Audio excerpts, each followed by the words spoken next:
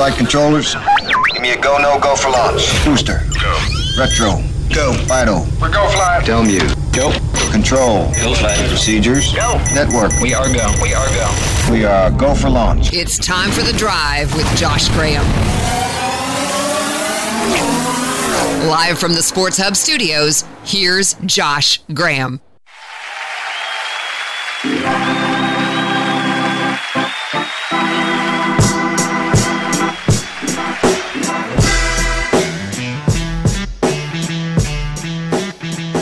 It is Friday. A little bit of a delayed reaction there. You made it through the week. Short week next week. Holiday week next week. Life is good, right? Welcome to The Drive. I'm your host, guest host, Desmond Johnson here. I'll be your tour guide for the next 3 hours. Loaded show today. NBA free agent frenzy. We're going to get all up into that. Brandon Marks from the Charlotte Observer will be on in the first hour to discuss some Carolina Panther news. A little talk about the defensive backfield. A little talk about fullback Alex Armah. Has a couple of articles on charlotteobserver.com this week that I wanted to touch base with him on.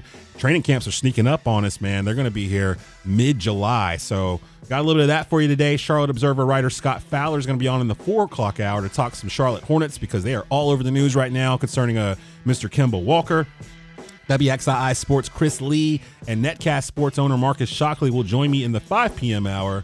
But right now, please welcome PhenomHoopsReport.com and Sports Carolina Monthly contributor Brandon Blakney to The Drive. What is going on, sir? What's up? Hey, man. I'm alive and healthy, Des. I have no complaints. Hey, let's go ahead and get into this here. So first of all, we got a Twitter poll question up at our Twitter account at Sports Hub Triad. You can go and chime in on this over the course of the show today. Where do you think Kemba will sign? The Lakers, the Celtics, the Hornets? And this was a pretty wild question just 4 days ago. It didn't seem like the Lakers and Celtics would even be involved in this. And now the Boston Celtics have emerged as front runners for our beloved Kemba Walker. 336-777-1600 is the number to call to chime in on any of the topics today, or hit us up on our Twitter, Sports Hub Triad. Sawyer Dillion is my producer extraordinaire. Aaron Gabriel is running our social media. We're all up in the house. We're all up in the building. Let's go ahead and get into this, man. NBA free agency. I had to have Brandon in because he's one of the guys that I know that really follows hoops very well. Oh, yeah. You probably heard him with me on the rundown on Saturdays, a couple Saturdays or whatnot. I just want to dive headfirst into these NBA storylines. There's a lot going on. There's a lot going on. So just for starters, somehow let's think about where the LA Lakers were a month ago. I mean, we were on this station. I'm a Laker fan. And I was on the station calling them an utter, complete dumpster fire. I mean, there was talk about should they trade LeBron James. Yeah. It got to that point. I mean, it got really, really bad. Somehow the Lakers have emerged from last month's PR disaster with the Magic Johnson thing, him stepping down, kind of putting Rob Pelinka on blast on First Take, Jeannie Buss kind of seeming like she's absent. Mm-hmm. They went from that to basically being in a position to be the team to beat next year, and they're just getting started.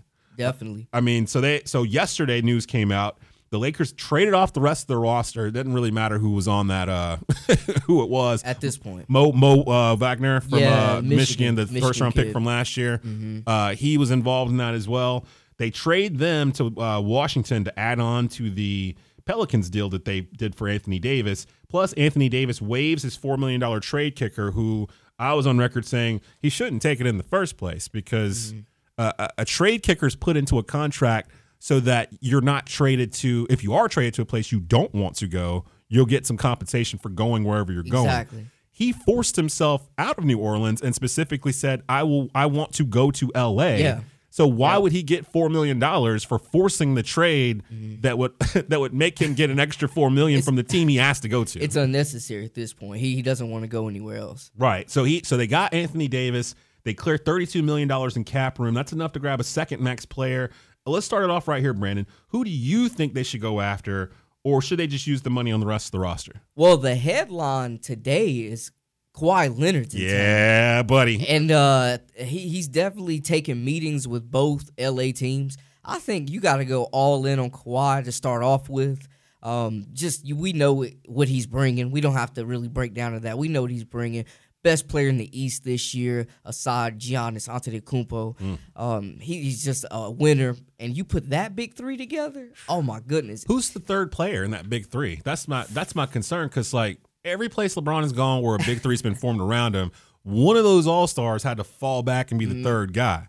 I don't see a 26-year-old. Is he 26, Anthony Davis? 25, 26? Yeah, he's around that age, about 26 years old. I don't see him playing the Chris Bosh, Kevin Love role. Not at all. And Kawhi Leonard. I don't see him doing that either. Is it LeBron? I think LeBron maybe gets a little taken off his load, and maybe he turns more into a point forward.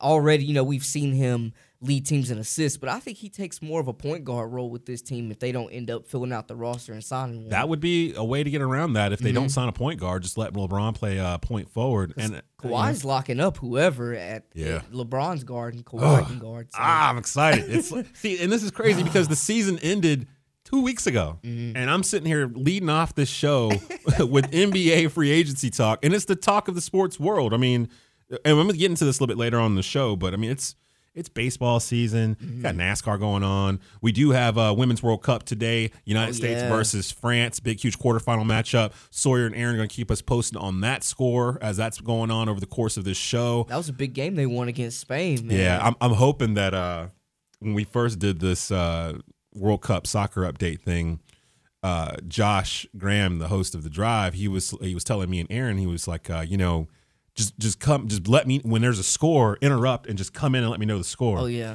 And when we did that, it was their opening round game that they scored 13 goals in. Oh, that match was ugly. Man, we in the second half, it got to the point where we were interrupting them like every minute and a half. It was just like we're just coming in. They scored again. It's 6-0. Oh, wait, it's 7-0. Oh, wait, it's 8-0. So we just kept coming in and out for them. But I don't think that's going to happen today. France is actually really good. Yeah, this matchup's been brewing, the one that everybody's been expecting. So we'll keep you updated on that as well.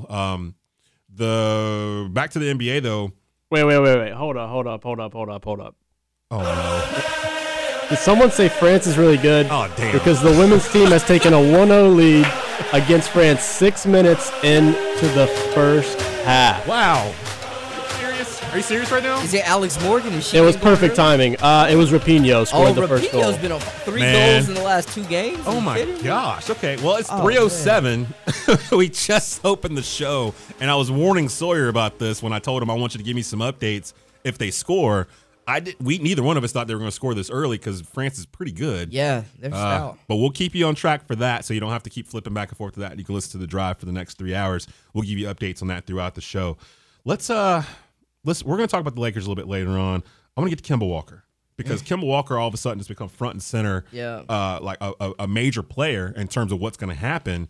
For sure. The NBA, just by moving, I don't even know if it really affected or not, but by them moving the opening of the free agency period from Monday, they moved it up like 12 hours to Sunday at 6 p.m. Yep. So it's caused this situation where they were going to dominate the headlines all weekend anyway, but it's going to build to a crescendo on Sunday, and that doesn't even mean people are going to sign right away because it sounds like Kawhi is going to wait like a week before he signs. They're taking their official visits. He's the biggest piece. So let's talk about Kemba here real quick. Brandon, what the hell's going on in Charlotte? Well, what we've been seeing for years now, total, utter chaos. Wow. This is so the reports right now.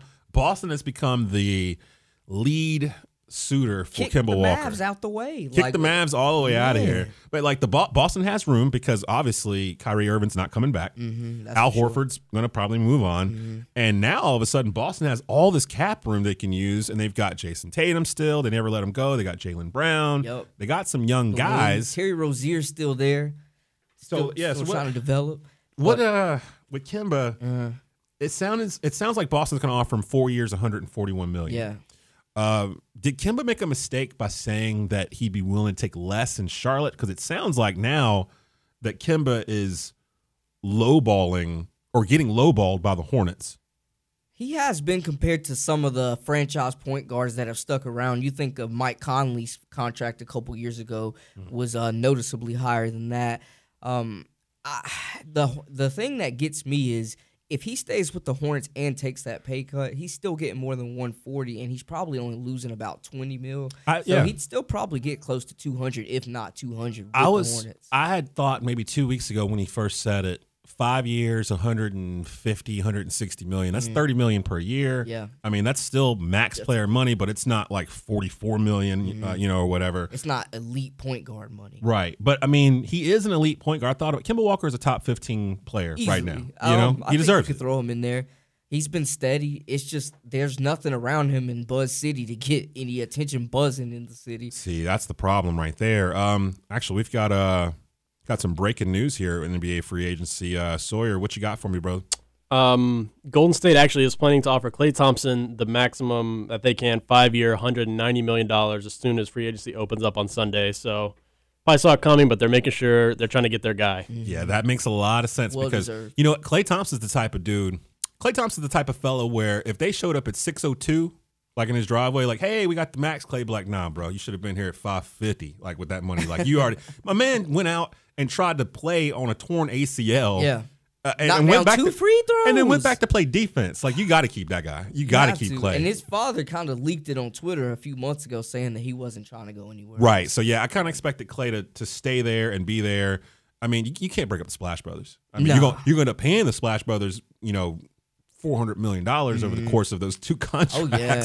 But hey, the Lacombs, they got the money. They're opening that new arena next year. That's going to bring in a lot of attention. Yes, a lot and of that- money, a lot of profit. That brings me to Mr. Kevin Durant and what he may be doing, because now this week it's rumored that he's leaning towards leaving Golden State because he's upset with the Golden State medical Yep. staff for how Which they we handled, talked about. which we talked about on the rundown, that he shouldn't have been out there playing in the first place. And no one knows for sure. All this stuff's rumor. Pretty much everything you hear today about the NBA free agency period, it's all rumor and window. Nobody knows anything. Some of these players don't even know where they're going yet. But Truthfully, and KD's probably one of those guys. right, KD might not even know for sure. He's been attached to the Knicks for really a year, to which I never quite understood. Like, I know it's the Knicks and all this stuff, but they haven't won a championship since 1973. They haven't even been in the NBA Finals since '94. So does Kevin Durant want to go there and basically start with scratch? Have you looked at the Knicks roster? I have, and there's some young pieces, but they're not in any position to win now. My thing is I've been seeing him linked to Brooklyn Nets, the Brooklyn Nets a lot lately. Kyrie's visited him twice since the offseason started. Well, once was after the initial injury, and then recently KD was up in New York, and Kyrie visited him there. So they've been kind of clicking, meeting up, having secret meetings to really talk about making this thing a realistic thing. Interesting. A package deal. Let me get Wayne from Greensboro. He's on the line. He wants to talk free agency with us. What's up, Wayne? You're on the drive. Yeah, thanks, Des. You know me, I'm so PO'd, I just can't think straight. Kemba would qualify for the $221 million Right. over 5 years, and Jordan offers them $161 million. I mean, $60 million is different. I don't blame Kemba for saying, screw you, I'm going to Boston. Well, we don't know for sure that he said, screw you, Mr. Jordan. I'm Yeah, going we to don't Boston. know that he said that. Wojnarowski is saying that Kemba will be signed Sunday night. It's a done deal. And Woj is pretty well respected in the industry. Definitely. Yeah, So- and what gets me is that Jordan says we can't pay a luxury tax. We pay a luxury tax for 1 year. He can afford the damn money. The only thing that's going to be hurting is his personal bank account. I mean, Jordan's the problem. He's always been the problem. He's the one that, we like to blame Rich Cho, but Rich Cho couldn't take a leak without getting approval from Jordan. I mean, Jordan's the guy that demanded that we pass on Jonathan Mitchell a couple years ago and took this garbage guy, Malik Monk. Oh, no. I mean, He's still young. There's still some upside there. no, he thinks he's the next reincarnation of what's his face in Houston. James Harden. James Harden, and he doesn't play any defense. And the coach has all these schemes, and he can't learn them or refuses to run them. I was hoping he'd get traded, but it really doesn't matter now. I mean, Hey, Wayne. we'll never ever get a Kemba Walker in Charlotte again, and we're going to let him go over 1 year of luxury tax. That sucks. Yeah. Thanks for the time. Hey, man. Brandon, I think we touched the nerve. I think so, and I did hear rumblings that Jordan didn't want to pay luxury tax on a losing team. Yeah, he didn't want to pay luxury tax for a team that didn't make the playoffs. Yeah. Now, the Hornets missed the playoffs by one game. They had a lot of injuries in the beginning of the year, really throughout the year. Coach Borrego didn't really start playing they're called the young guns, Miles Bridges, Malik Monk, Devontae Graham, Dwayne Bacon. They started playing them with Kemba, and they all started hanging out with each other at the end of the year. So they're all – he wants to stay, but – I mean, can you really blame the guy if he's got to go because of something like this? Let's do this. We're going to talk a little bit more NBA later. I got Brandon for one more segment here. Coming up, we always talk about who is the best NBA player of all time, but we all know deep down in our hearts it's Michael Jordan. We witnessed it, we recorded it, we worshiped it, but I want to have a conversation no one ever has. Who is the second best player in NBA history? Load up my phone lines, Triad. Tell us your pick, 336-777-1600. We'll give you our pick next in the drive. What are you guys talking about? Talk. You're on The Drive with Josh Graham, the Sports Hub at AM 600, AM 920.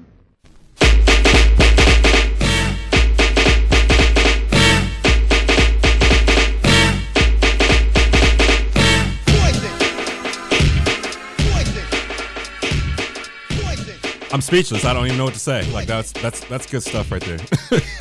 You're in a Friday edition of The Drive. This is Desmond Johnson. I am guest hosting for Josh Graham. He'll be back Monday. He had a much-needed vacation this past week.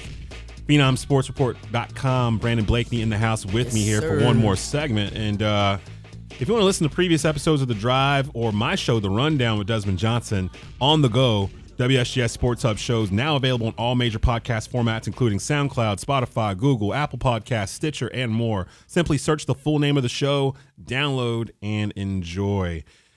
I'm almost afraid to ask, do we have an update on World Cup here? I had it written in the script, and I think they're still at 1-0 USA. So if we get any more scores on that while we're on the air today, we'll give you updates on that. The ladies trying to advance to the semifinal round of the World Cup. Who's the second greatest player in NBA history? 336-777-1600 is the number to call with your opinion. I'm going to get to John from High Point here in just a second. Brandon, I'm going to let you go first. Okay. It doesn't necessarily have to be someone that's not playing anymore. It can be a current player if that, what tickles your fancy. But let's start off with you. Who do you think, behind Michael Jordan, is the second greatest player in NBA history? It honestly hurts my feelings saying that he's behind Michael Jordan at this point, but I'm going with the greatest active basketball player playing right now, and that's LeBron James. Why does that hurt your feelings? Because I believe that he's surpassed Jordan for one. In what? In just career-wise, his finals wins are more impressive in my opinion. Check on Aaron. I think he just passed out off of. And he's the better player. If we're talking about just player, if we're not talking about accolades, rings, or whatever, we could talk about Bill Russell's, numerous rings. But we're talking about player, guys that can impact the game. LeBron's a better defender. He defends way better players at this point. Wait a minute. Wait. Hold on. He averages more assists. He averages more rebounds. Michael. So wait, you're saying LeBron is a better defender than Michael Jordan? I'm saying LeBron is a better defender than Michael Jordan. A more versatile defender than Michael Jordan. He can guard all 5 positions. Are you kidding me? I'm looking to go see how many times Jordan made the all defensive team. Who's he guarding? Who? Michael Jordan? Come on, man. Threes now are guarding. He's guarding Clyde Drexler. LeBron's guarding Kevin Durant, 7 foot. He didn't do a very good job guarding Kevin Durant. Durant drops 35 on him every time he sees him. Come on. Durant gives everybody 35. That's Kawhi true. Leonard, he's guarding Paul George of the world, the Paul Georges of the world. Man, hold on, man. Just the defensive one alone. Michael Jordan was NBA Defensive Player of the Year in 1988. LeBron's never won Defensive Player of the Year. Jordan is a 9-time NBA All-Defensive First Team, 1988 through 93.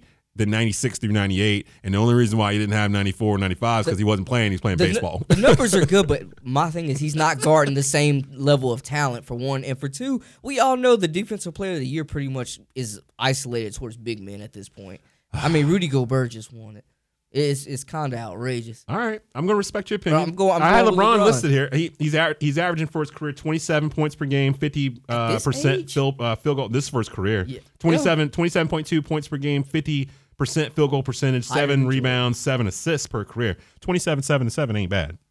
That's all I'm saying. If we talking player, just overall talent, I'm taking LeBron. So I had 3 guys in mind. LeBron was on my list. Kobe Bryant. and the guy that I'm gonna name the second greatest player of all time to me, and that's Magic Johnson. Like Magic just had something. Magic has the second highest win percentage of any NBA player ever at 740. The only player that has a higher percentage than him, Kawhi Leonard, 754. Larry Bird is third. Magic, I mean, his numbers don't, well, some of his numbers pop out. 19.5 points per game, 7 rebounds a game, 11.2 assists per game. I think if Magic didn't have to retire early, he would have been somewhere in the neighborhood of Stockton's assist record, which is never going to be touched. It's so far ahead of everybody. It's too much. He might have been near that by then. I mean, he was averaging 11 assists per game. And again, I said the 740 win percentage. He was 5-4 in the NBA Finals. I think the only team they ever lost, well, no, they lost to the Celtics and they lost to the Pistons in the finals, but they lost to the Celtics 3 times. They lost to the Bulls. And the Bulls, I'm sorry. They lost to the Bulls. So they lost the Bulls, the Pistons, and the Celtics twice. And when they saw the Bulls, that was 91, and Magic was hurt in that series. They were old by then too. So I'm just I understand the logic of putting in LeBron, but for me and watching Showtime and the way Magic Johnson ran that offense, I got to go with my man Magic. I mean, he's another versatile guy. They say, to me, LeBron plays a lot closer to Magic Johnson than he ever does compared to Jordan. Oh yeah, absolutely. They're kind of the same. I think LeBron's a new school Magic. He's a more evolved, more physical specimen than Magic was, but skill set wise, they're similar. See, that's the thing that bothers me with LeBron. I mean, and I'm a LeBron fan, but it seems like sometimes LeBron can't figure out which one he wants to be. Sometimes he wants to be Jordan, sometimes he wants to be Magic, and he's better off trying to be Magic than trying to be Jordan. He's got an all-around game. Right, but that kind of proves my point that he's not as good as Jordan because he tries to be Jordan sometimes and can't pull it off. But I think he has a better skill set than Jordan. Like we said, he's better field goal percentage. He's better all-around player. Talent. Yeah. I'll give him that, but scoring, nah. Defense, blah. I'm giving him defense. He's chased down, blocking, guarding 5 positions. Jordan couldn't guard 5 positions. LeBron can guard 5 positions. But back then, centers in the NBA were 7'2" or whatever. Like the centers now are Draymond Green. Charles Barkley was 6'5" playing power forward. Come on, man. Yeah, but he could jump out the gym though. He could jump out the gym though. He ain't guarding Ann Davis. He's not stopping Ann Davis. No, Jordan or Charles Barkley. I think Barkley could guard Anthony Davis. Yeah. Dribbling down the court. What is Barkley gonna do with Ann Davis? Cut it out. He gonna cut it out. 336-777-1600 is the number to call if you got an opinion on our topic right now. John from High Point on who he thinks is the second best NBA player of all time. John, you're on the drive. Hey, good afternoon. For me, it would be a toss-up between Larry Bird and Magic Johnson. And what sets those two apart from LeBron James is that Bird and Johnson both put on their shoes to win. They did not put them on to play. And think about it. Magic Johnson was swept twice in the finals, never jumped to another NBA team. Bird lost twice in the finals, never went to another NBA team. Jordan lost in the conference playoffs repeatedly, never jumped teams. LeBron jumped to Miami, now to the back to Cleveland, now to the Lakers. And when Jordan was asked about, when LeBron had the decision on ESPN about him joining the Miami Heat, Jordan's response was, "You think I would have called Magic and Larry and said, 'Man, let's play together'?" Said, "Hey, I wanted to beat those guys," and that's what sets those two apart. Thanks, John. I appreciate the call, and I agree with you 100%. That's a different time. Well, I mean, I understand them, LeBron and D-Wade and Bosh. Everybody knows the story by now. This all started because of the 2008 Redeem team. And them doing USA basketball together caused those guys to become friends, and that's when they all started talking. People forget that Chris Paul, Amari Stoudemire, and Carmelo Anthony were supposed to be the Knicks. Yep. That conversation happened at the same time. You can't forget about the Celtics, KG and Ray Allen joining Paul Pierce. But that was due more to Danny Ainge pulling strings and putting them together, not the players putting them together. But at the same time, the GM still have to make it happen regardless. True. Now, a little bit later on the show, I'm going to go into how LeBron has changed the NBA by a couple of moves he's made over the past decade, which has led to why we talk about the NBA right now at the end of June and the season is over. But I don't know if I can say Larry Bird's the second best NBA player of all time. He's in my top 10 for sure. Great winner, probably the best trash talker of all time. Hard playing. Yeah. I mean, him or KG, but Yeah. I gotta pick your poison. Right, yeah. But we're going to come back on this topic later on today as well. Brandon, I know I got to get you out of here. I know that you got to go take care of some things. I appreciate you coming in, man. Oh, yeah. Appreciate you guys having me, man. It was great to be on. We'll definitely have you on the rundown here throughout the summer as well. You'll see Brandon's work on sportscarolinamonthly.com, also phenomhoopsreport.com. My man is all over the triad. He's everywhere. About as busy as I am. He's just putting in work, doing his thing. So definitely look for him out here on your social medias and whatnot. Mr. Focused. But coming up, I got Carolina Panther roster questions. Luckily, we got Charlotte Observer's Brendan Marks to answer them. A little Panther talk in late June. Next on The Drive. Oh, look who's back. This is the Sports Hub at AM 600, AM 920. Now back to The Drive with Josh Graham.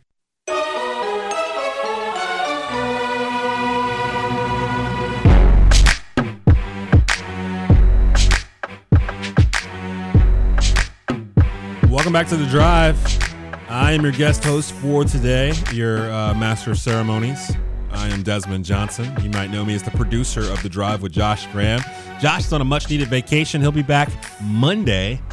All the regular hijinks that you normally get from The Drive will be back in full action Monday. We've got a short week next week. We won't be on 4th of July or that Friday, so we got a 3-day week next week, but we'll be giving you all the fallout from the NBA free agency period from Sunday evening and more.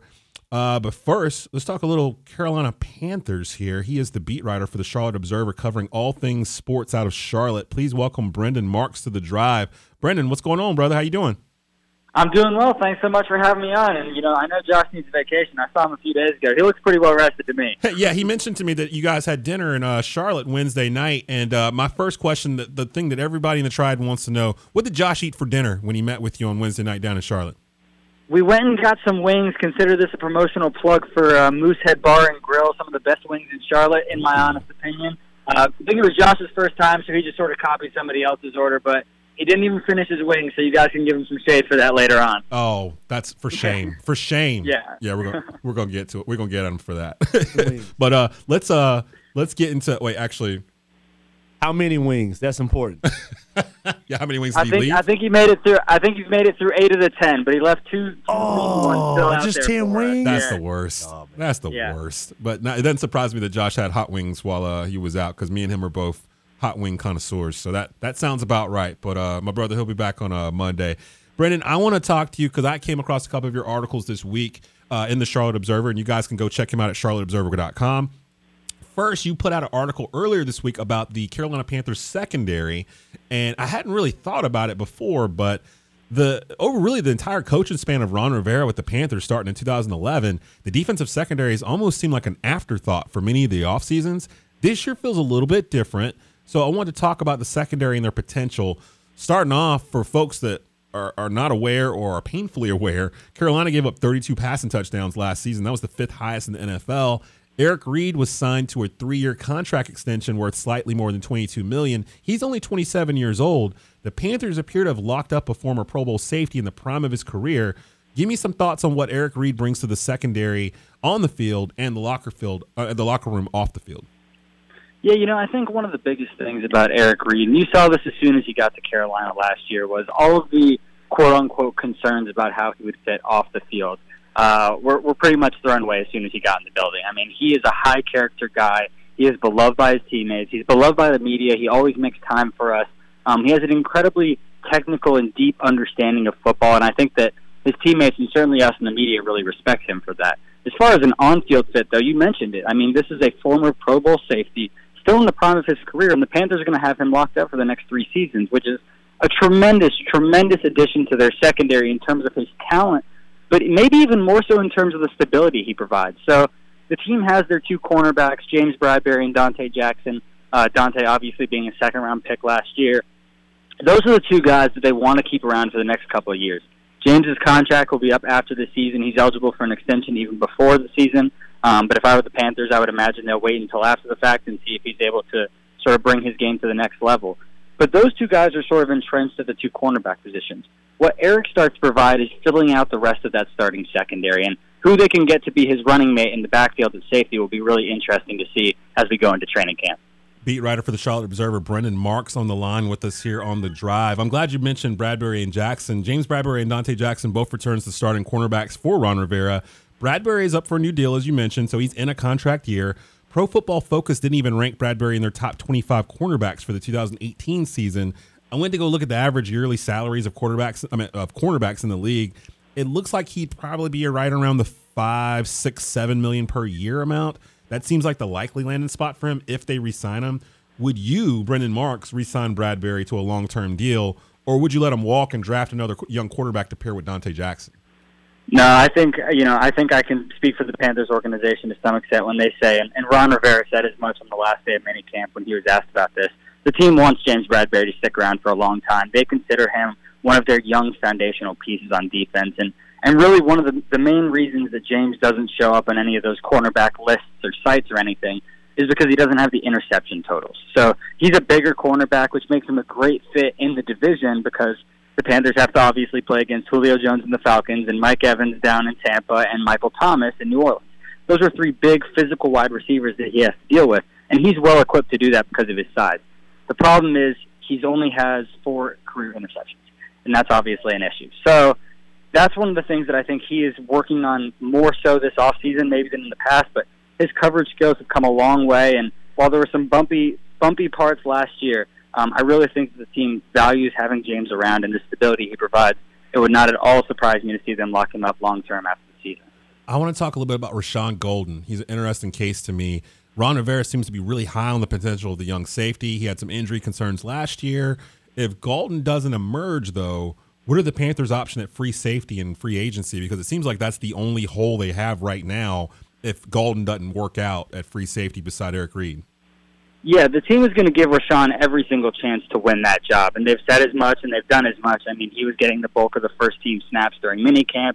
I would expect that to continue into training camp. I mean, they want him to win this job. It's just a question of whether or not he's able to show them the level that they're looking for. I think, here's what I'll say. If Rashawn is not able to show the team and show Ron Rivera the level of play that they're looking for, I think they go and they look for a cheap option in free agency. One name that's been tossed out there is Trey Boston, former UNC guy, former Panther. He has experience in Ron Rivera's system. He's well-liked in the locker room. If Rashawn is not totally there by the end of training camp, I think he's a guy worth keeping an eye on, seeing if the team might try and bring him in on the cheap. Charlotte Observer writer Brendan Marks on the drive with us, talking a little Carolina Panther talk in late June. It's never a bad time to talk about the Carolina Panthers. Now, they did release some guys, some vets this offseason. They released veteran nickel captain Munnerlyn, as also safeties Denoris Searcy and Mike Adams. It sets up a battle for the nickel corner position between Corn Elder and Ross Cockrell. Many people might remember around this time last year, Ross Cockrell ended up breaking his leg in the training camp for the Panthers. But by all accounts, he seems like he's back, and it's going to come down to those two. Who do you think, Brendan, will ultimately win that competition at nickel?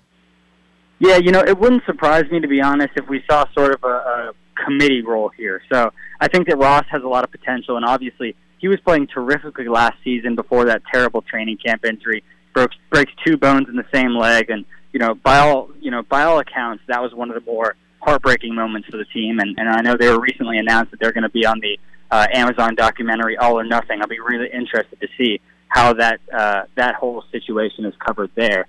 Ross is still tremendously talented. I was lucky enough to speak to him a couple of weeks ago, and he basically told me that mentally he's all back. He understands the playbook. He knows where he needs to be. Now it's about getting those last little bits of movement left in his leg. So I think if he's able to do that, he probably has somewhat of an edge on Corn Elder. However, the team really likes Corn. He's young. He's versatile. He can play some inside, some outside. So I think you might see somewhat of a committee approach to that. And also you have to factor in that the Panthers like to throw Shaq Thompson back there in the big nickel package a lot. They bring Colin Jones, one of their safeties, down in the big nickel. So there's a lot of options there. And one of the things, by playing a more versatile defense, they're going to be switching things up a lot that I think everybody's going to have opportunities to fill in that role. Now, a guy that has become a fan favorite amongst Panther faithful is fullback Alex Armah. This is a great story. He's a 2017 6th-round pick from West Georgia. He basically started playing organized football a couple of years ago. You reported in another article that you wrote a little bit later on this week that was very centric on Alex Armah and what he might be doing in this Panther offense, which on paper looks stacked right now. You mentioned that he was actually running passing routes during the spring training camp there. What's going on with Alex Armah? Yeah, Alex was getting some routes. It was pretty cool to see, actually, because, he obviously, for those who don't know, when Alex was at West Georgia, he played on both sides of the ball, played some tight end, a little defensive end, a little hybrid linebacker. So he was all over the place for them and excelled at all of those roles. Obviously, he sort of found his home at fullback with the Panthers. The biggest thing about Alex is how can he continue growing in this offense? And sort of the next role beyond protecting for Cam Newton and blocking for Christian McCaffrey is going out and catching passes. So it was cool to see him with some of the quarterbacks, and he's 20, 25 yards down the field on the sideline, working on his toe taps and everything. I'm really excited for Alex. He's a great guy, and he deserves the opportunity to have a larger role in this offense, even though, like you said, they, on paper, at least look stacked. So at 6'2", 255, Alex Armah, just briefly explain Armah's importance in Norv Turner's offense. We all know how much Norv Turner loves fullbacks. He's had him in Dallas, he's had him in San Diego, and a lot of times those fullbacks become Pro Bowl players in Norv Turner's system. Explain why Armah is such an important cog to what they're going to be doing and why Christian McCaffrey's probably considers him one of his best friends. Yeah, I think Alex plays a really valuable role in this offense for a couple of reasons. One of them you sort of touched on is that he's so valuable in Norv Turner's offense because Norv has always really relied on having a competent fullback. And that means not having a fullback who's just going to pave ways in the rushing lanes and pass protect. But that's somebody who can occasionally go out and pick up a couple of yards on the ground. Alex had 2 rushing touchdowns last year. He had a touchdown in his first career carry against the Cowboys in Week 1, which was a really cool moment if anyone wants to go back and find that video. It was a really cool moment with him and Cam. So, that's one part of the equation. The other part of the equation is that the Panthers' offense is so heavily predicated on misdirection that when you have guys pulling in different directions and sliding and moving from one side of the field to the other, what you need is someone who is quick enough but also strong enough to get out in front of Christian and lay blocks on some of those misdirections. The plays are going to be designed to take out some of the bigger bodies. You need a secondary blocker who's able to get upfield and stay with Christian and provide him that security down the field. That's where Alex really comes in and becomes valuable. And as I noted in my story, one of the highlights of his season last year wasn't actually a play he did, but it was where he set a block on a run play for Christian McCaffrey. And because of his block, Christian ran 71 yards untouched for a touchdown. That is the unsung value of Alex on this team, and I'd be really interested to see how he continues taking the next step and grows this season. Well, hey, Brendan, I appreciate you being on the drive with me today. Lots of great info. Definitely check out Brendan Mark's work at CharlotteObserver.com. And I definitely want to get the chance to talk to you a little bit more, especially when mini camps break out here late July. We'll see if we can have you on Saturday morning on the rundown. Give us a breakdown of what you're seeing out there, of everything going on. But I hope you have a great weekend, brother, and we appreciate you being on the drive with us today. Absolutely, likewise. And make sure you guys kid Josh for me. I appreciate you. Oh, we got you covered. So that's Brendan Marks from the Charlotte Observer. Check out his work at charlotteobserver.com. Coming up, why is the NBA dominating headlines after their season is over, and when did this become the norm? I'm going to break it down for the Triad next on The Drive. What are we going to talk about? This is the Sports Hub at AM 600, AM 920. Now back to The Drive with Josh Graham.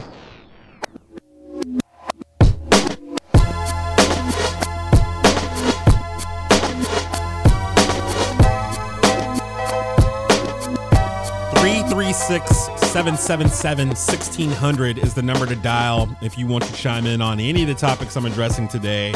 I am your guest host, Desmond Johnson, normally the producer of The Drive with Josh Graham. Josh Graham is out on vacation. He will be back on Monday. I want to touch on something we talked about a little bit earlier. Brandon Blakney from PhenomHoopsReport.com was in the house with me, and we had mentioned this at the beginning of the program. The NBA has become year-round. It's June 28th. The top headlines aren't from Major League Baseball. It's not NASCAR. It's not golf. It's not even the Women's World Cup, which I'm actually worried. I'm scared to look into the control booth because I'm afraid that they've scored another goal. I think they're still at 1-0 right now. It's the NBA. The season ended 2 weeks ago. In case you were living in a hole somewhere, the Toronto Raptors defeated the Golden State Warriors amidst a bunch of drama. But the NBA is still dominating sports headlines 2 weeks after their NBA finals concluded. Where is, quote, insert superstar name here going. Who is he teaming up with? Who's going to shape the league going forward? This conversation has been going on now, not just for the past couple of months, but really, if you think about it, it's been happening for almost a decade. How did this happen? How did the NBA basically become this year-round league that dominates sports headlines more than any other? I'm going to break down for you, the Triad, a treat today, and explain to you why the NBA has emerged as the top league in the world when it comes to reaching out to their fans. Number one, social media.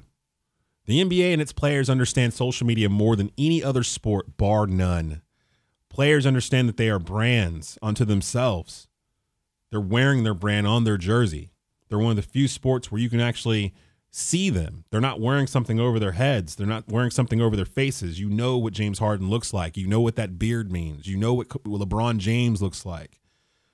Players in today's generation, they learn this from two guys before them, Shaquille O'Neal and Kobe Bryant. Shaq in particular, he came into the league as a brand. You know, I had his rookie card. I remember his rookie card with the Orlando Magic. I don't know where it is now. It's probably worth hundreds of dollars. But I remember having it. Rap CDs, shoe brands, movies. Shaq came in doing all that stuff. And I remember at the time, people were saying, oh, he's doing too much. He shouldn't be doing all this stuff. He should be focusing on his basketball career. I think it's pretty safe to say that Shaq ended up becoming maybe a top 3 NBA center of all time.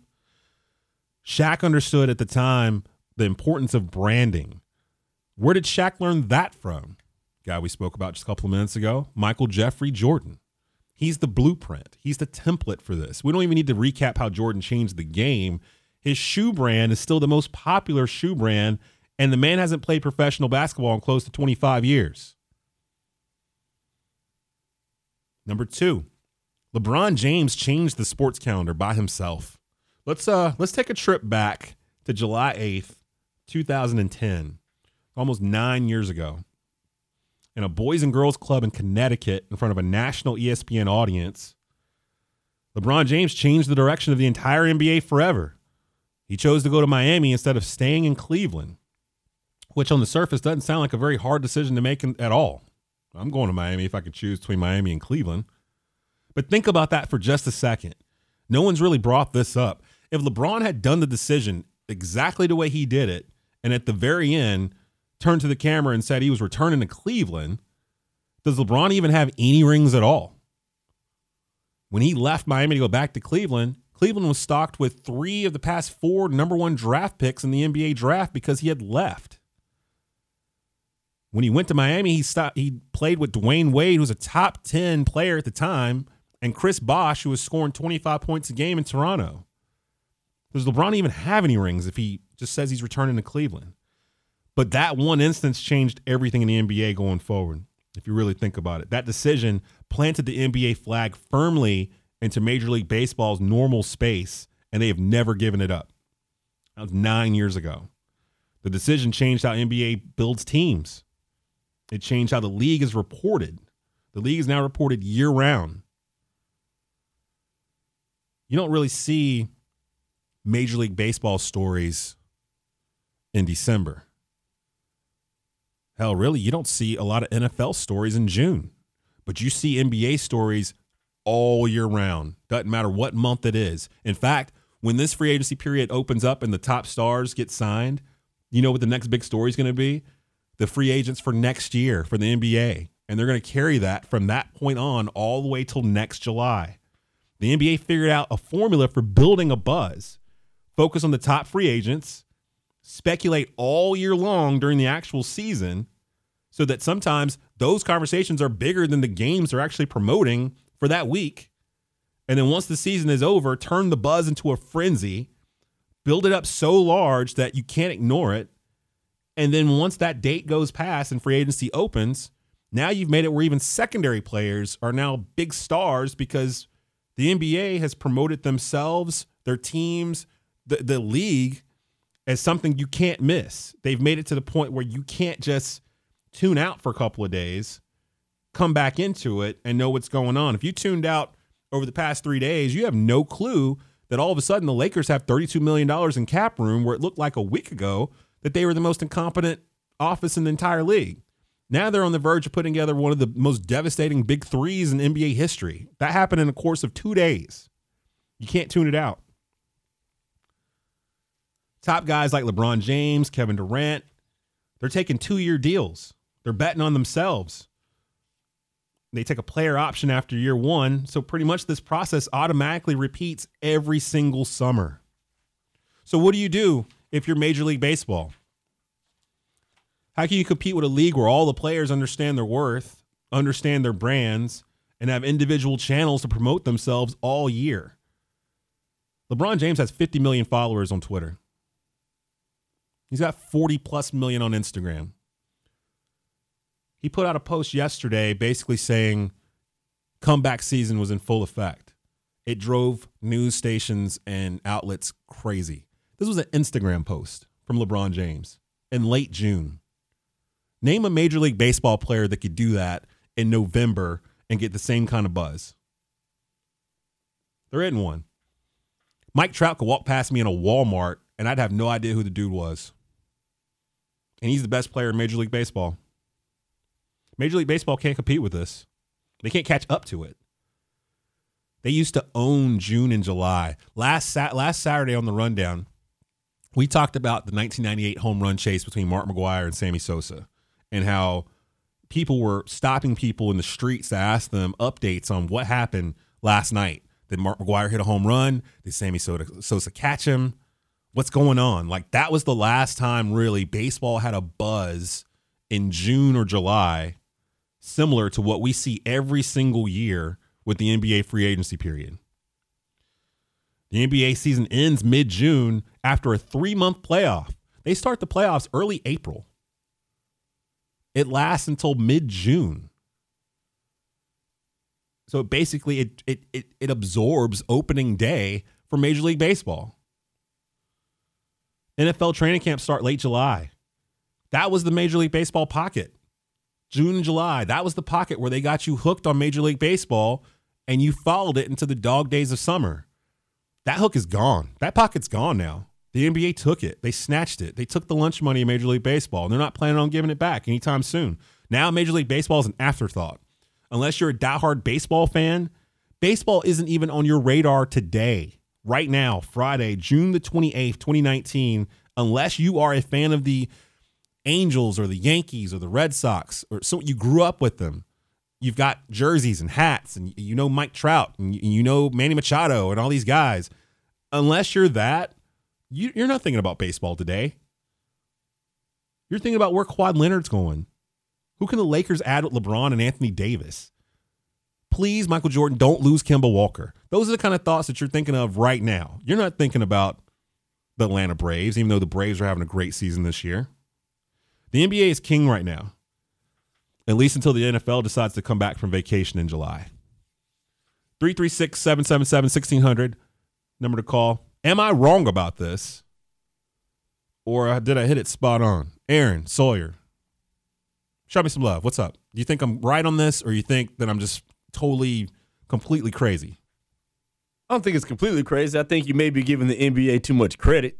How so? Just because the NFL's, they're literally taking a break right now. Well, that's what I'm saying. Until the NFL comes back from vacation. Right. So, I mean, they're kind of like champs by default. You know what I mean? So vacant champ. Yeah. It's kind of like, who's that guy? There's another guy trained with Ali and Frazier back in the day. Jimmy Ellis. He won the heavyweight championship while Muhammad Ali and Joe Frazier were just off doing whatever else. And that's why nobody talks about him. Right. But like the NFL has to take a break.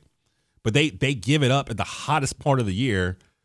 And if the NFL didn't, like if the NFL did something like, I don't know, move their free agency period to June, where you couldn't sign guys until June, like right, which actually probably makes sense. We would watch it. You'd watch it. We'd watch the combine. Yeah. We'd watch the draft if they moved it there. Basically, what can Major League Baseball do against a league like the NBA where you've got megastars like LeBron James, James Harden?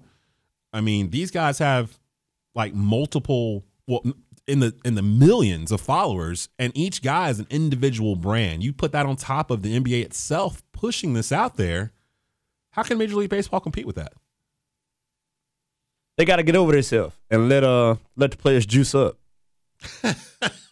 I mean, I hear all the purity thing. Like, who cares, man? Let them juice up. Let them smack those balls out of the park. Maybe we'll watch again. Hold that thought. You are listening to the Sports Hub Triad. 93.7 Greensboro, 101.5 Winston-Salem, 104.9 High Point, and 104.5 Burlington. These are the stations that make up Sports Hub Triad.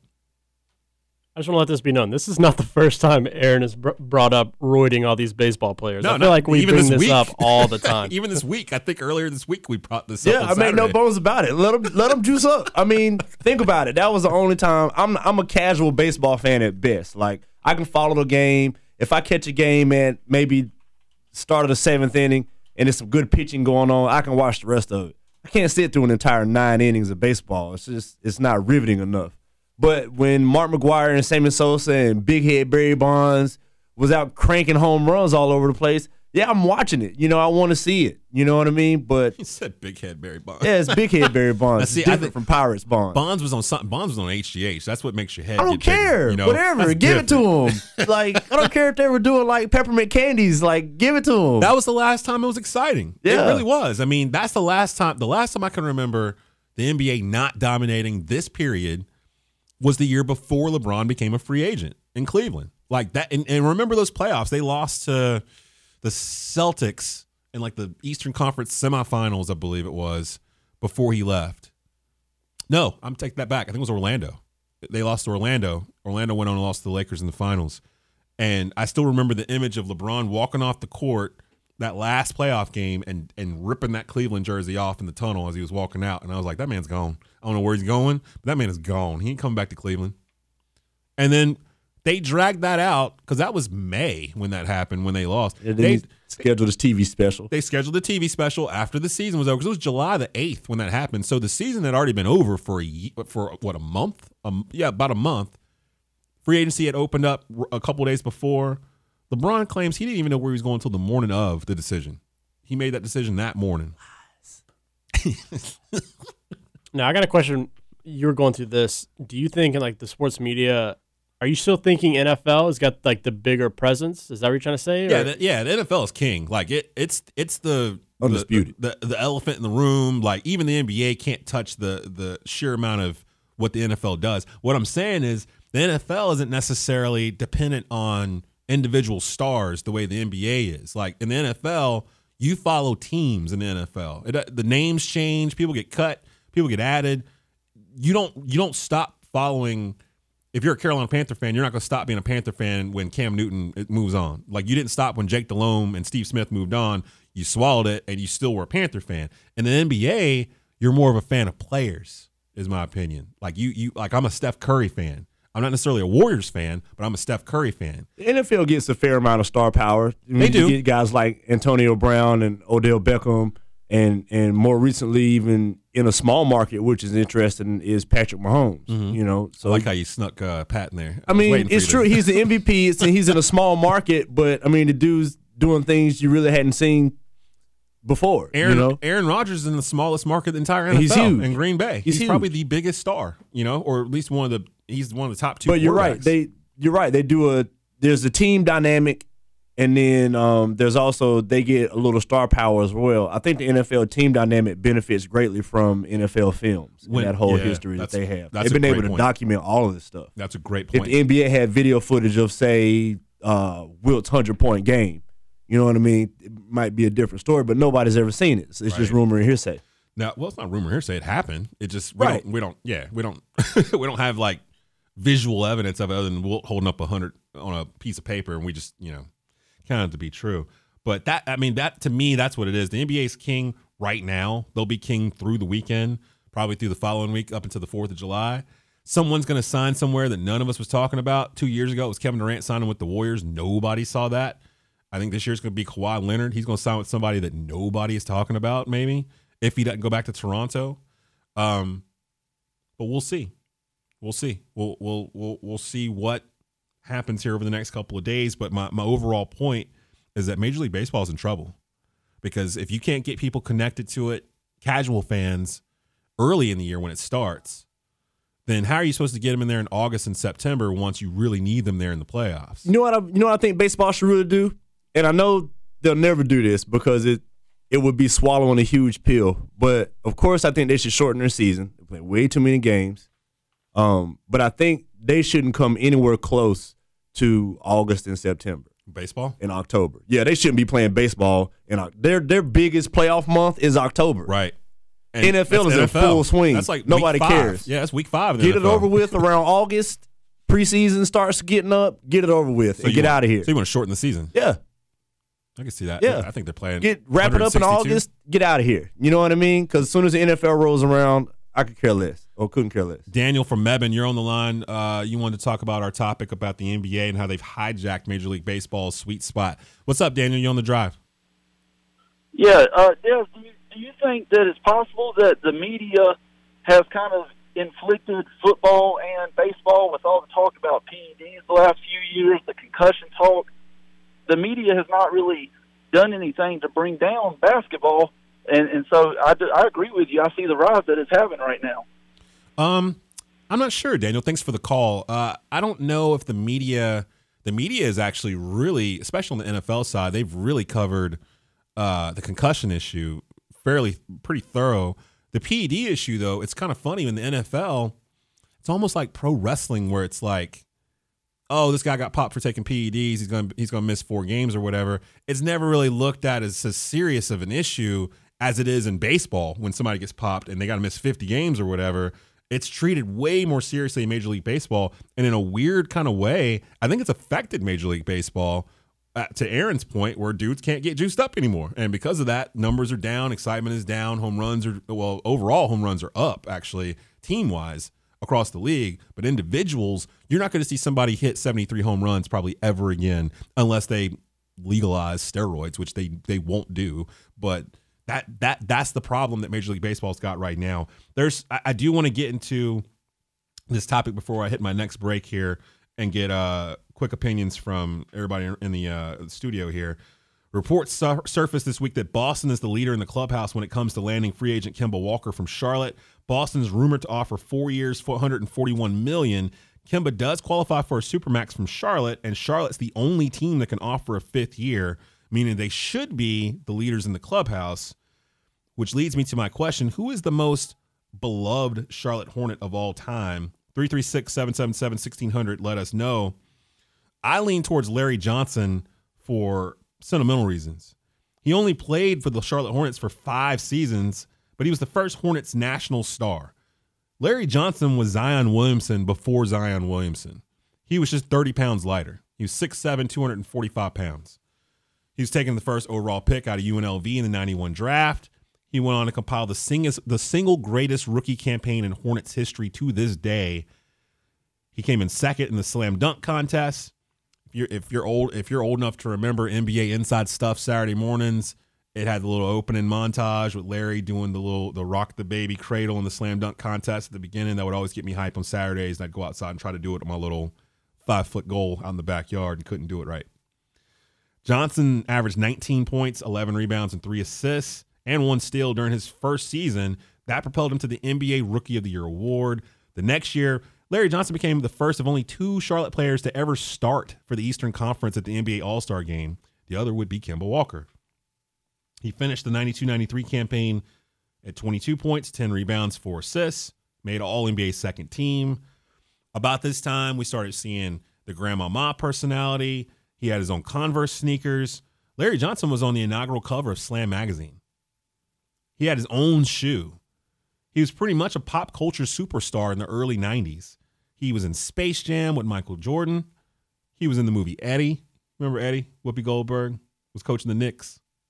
They shot that here in Winston-Salem. He was in Eddie. He had a critically acclaimed appearance on an episode of Family Matters. I don't think Kemba Walker's ever been a pop culture superstar. And I'm not saying Larry Johnson's the best player in Charlotte Hornets history. That is by far Kemba Walker. He's the leader in points and a lot of other things. But I do think that Larry Johnson may be in the conversation for most beloved player in Hornets history, because Larry Johnson is the guy that put the Hornets on the map nationally He was the first star we had. I'm just not a prisoner of the moment. Kemba's led this team to the playoffs twice, 2016, 2014. Both times they lost in the first round. I love Kemba Walker. I feel like sometimes he's the only reason why I even watch the Hornets. Not that many players in the NBA can walk around saying, quote, I've scored 60 points in an NBA game before. Kemba Walker's one of those guys. He's a top 15 player right now in the NBA. The Hornets literally owe the man over $200 million, and they should offer the Supermax to him out of genuine respect. But does that make him the most beloved Hornet of all time? Maybe. Maybe not. I'd even throw in Muggsy Bogues and Del Curry into that conversation. It's not the most skilled Hornet or the best player or the score or the best scorer. The question is, who is the most beloved? We'll take some more calls on that here. 336-777-1600 is the number to call. Let's get some of these callers here. I think it's Cayman from High Point. You're calling regarding my point on how the NBA hijacked Major League Baseball's sweet spot here early summer. What's going on, Cayman? Yeah, I just wanted to say I agree with Aaron. I think it's the length of Major League Baseball season.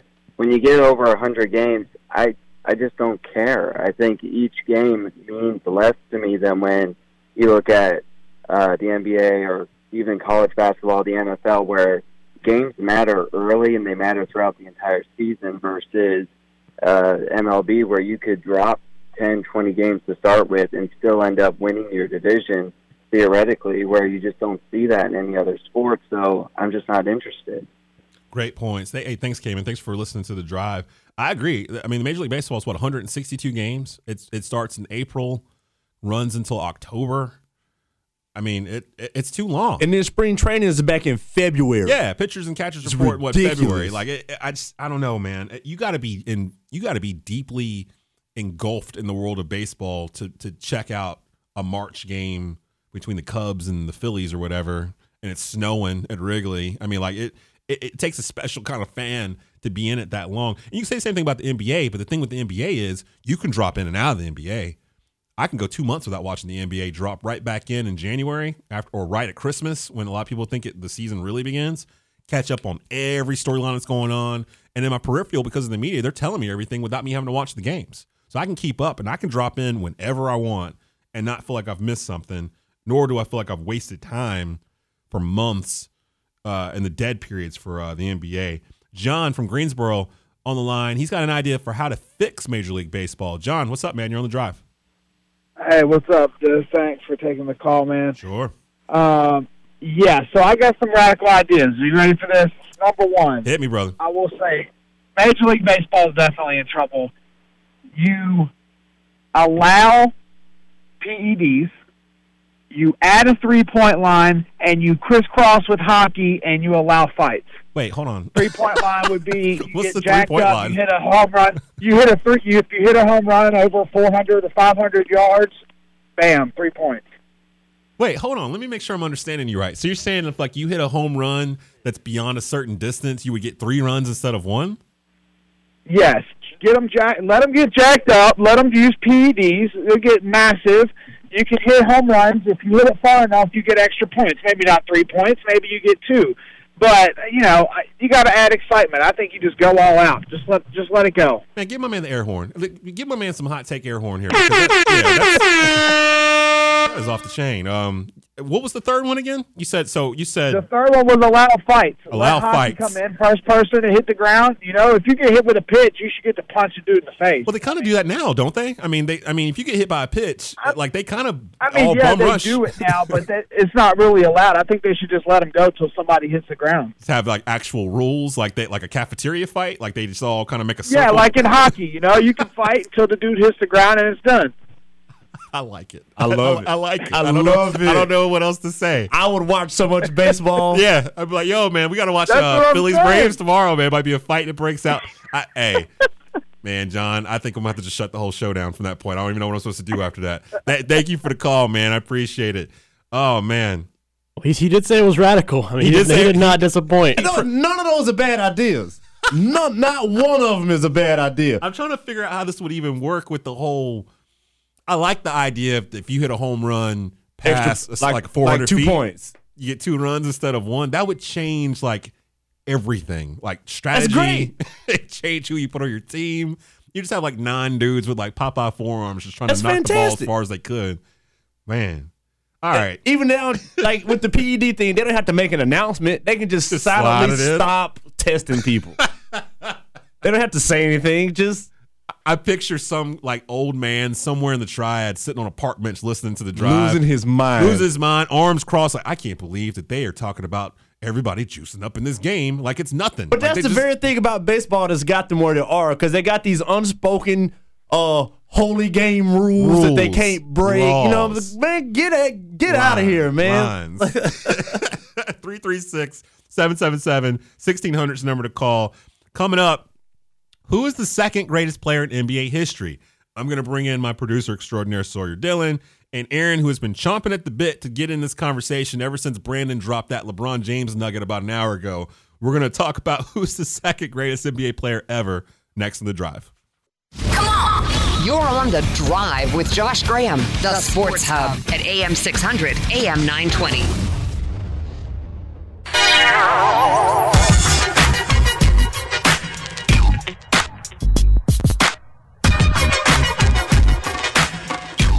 Listen to previous episodes of The Drive and my show, The Rundown with Desmond Johnson. WXII Sports Hub shows now available on all major podcast formats, including SoundCloud, Spotify, Google Podcasts, Apple Podcasts, Stitcher, and more. Just simply search the full name of the show, download and enjoy. Or if you want the latest episodes of The Drive with Josh Graham and The Rundown, just go to sportshubtriad.com, go to the SoundCloud file right there, right in front of your face, and download that to your phone, your tablet. Get that goodness, take it with you wherever you want to go, and enjoy Sports Hub Triad all weekend long. Let's get an update here on the World Cup, and it looks like we're still at 1-0 USA, the women, taking on France in the quarterfinals today. And we haven't had another score yet since the opening, 7 minutes of the show. The U.S. known to come out and slap people around the first 15 minutes they're out there, and they do it again today. 1-0 is the score right now. We'll keep you updated on that as it pertains to the rest of the game. I'm hoping Rapinoe scores some more goals because Josh Graham on Twitter said if she keeps this up, he might have to dye his hair purple. So I'm cheering for Rapinoe right now. Get a hat trick, do what you got to do, because I would like to see that. Trying to see that. That would be interesting, and that sounds like something that Josh would do. So come on, Meg. Now, is it Rapinoe? Rapinoe? Because we were talking about this the other day. How do you pronounce her last name? I think it's Rapinoe. I've been saying Rapinoe. No, I don't think it's Rapinoe. I said Rapinoe. That sounds like a taco topping. Rapinoe sounds like. I think it's Rapinoe. I think it. I don't know. What did you say the other day? You said Rapinoe? No, Rapinoe. You said Rapinoe? Yeah. Yeah, I think it's Rapinoe. I was scolded for that. That wasn't supposed to be correct, but it feels right. It feels good to me. So I'm just going to keep saying Megan Rapinoe until somebody tells me the correct way to do it. I got to bring you guys in on this conversation. If you missed the first hour of the drive, you can catch it 6 to 7 p.m. Brandon Blakney was in the house with me, and one of the conversations we were having about was who was the second greatest player in NBA history, and Brandon picked LeBron James, which ain't a bad pick. No, he is the second greatest player of all time. But he hit the issue Aaron was having was that Brandon was saying he wasn't sure that LeBron wasn't the best player of all time. Blasphemy. Yeah, and I was like, I knew that I needed to get my folks in this conversation before I went away from it, and I'm going to give Aaron a chance to retort to this.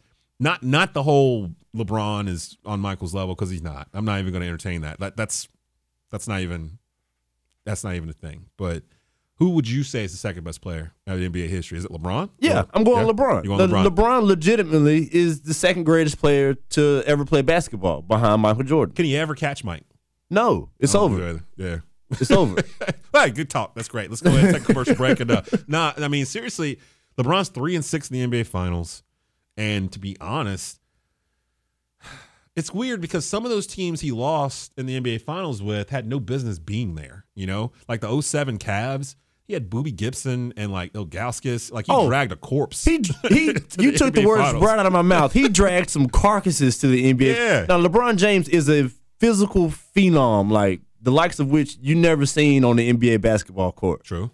That's granted. I'm not going to take anything away from LeBron James in that regard. But you think when LeBron James retires, you think the NBA is going to change any rules?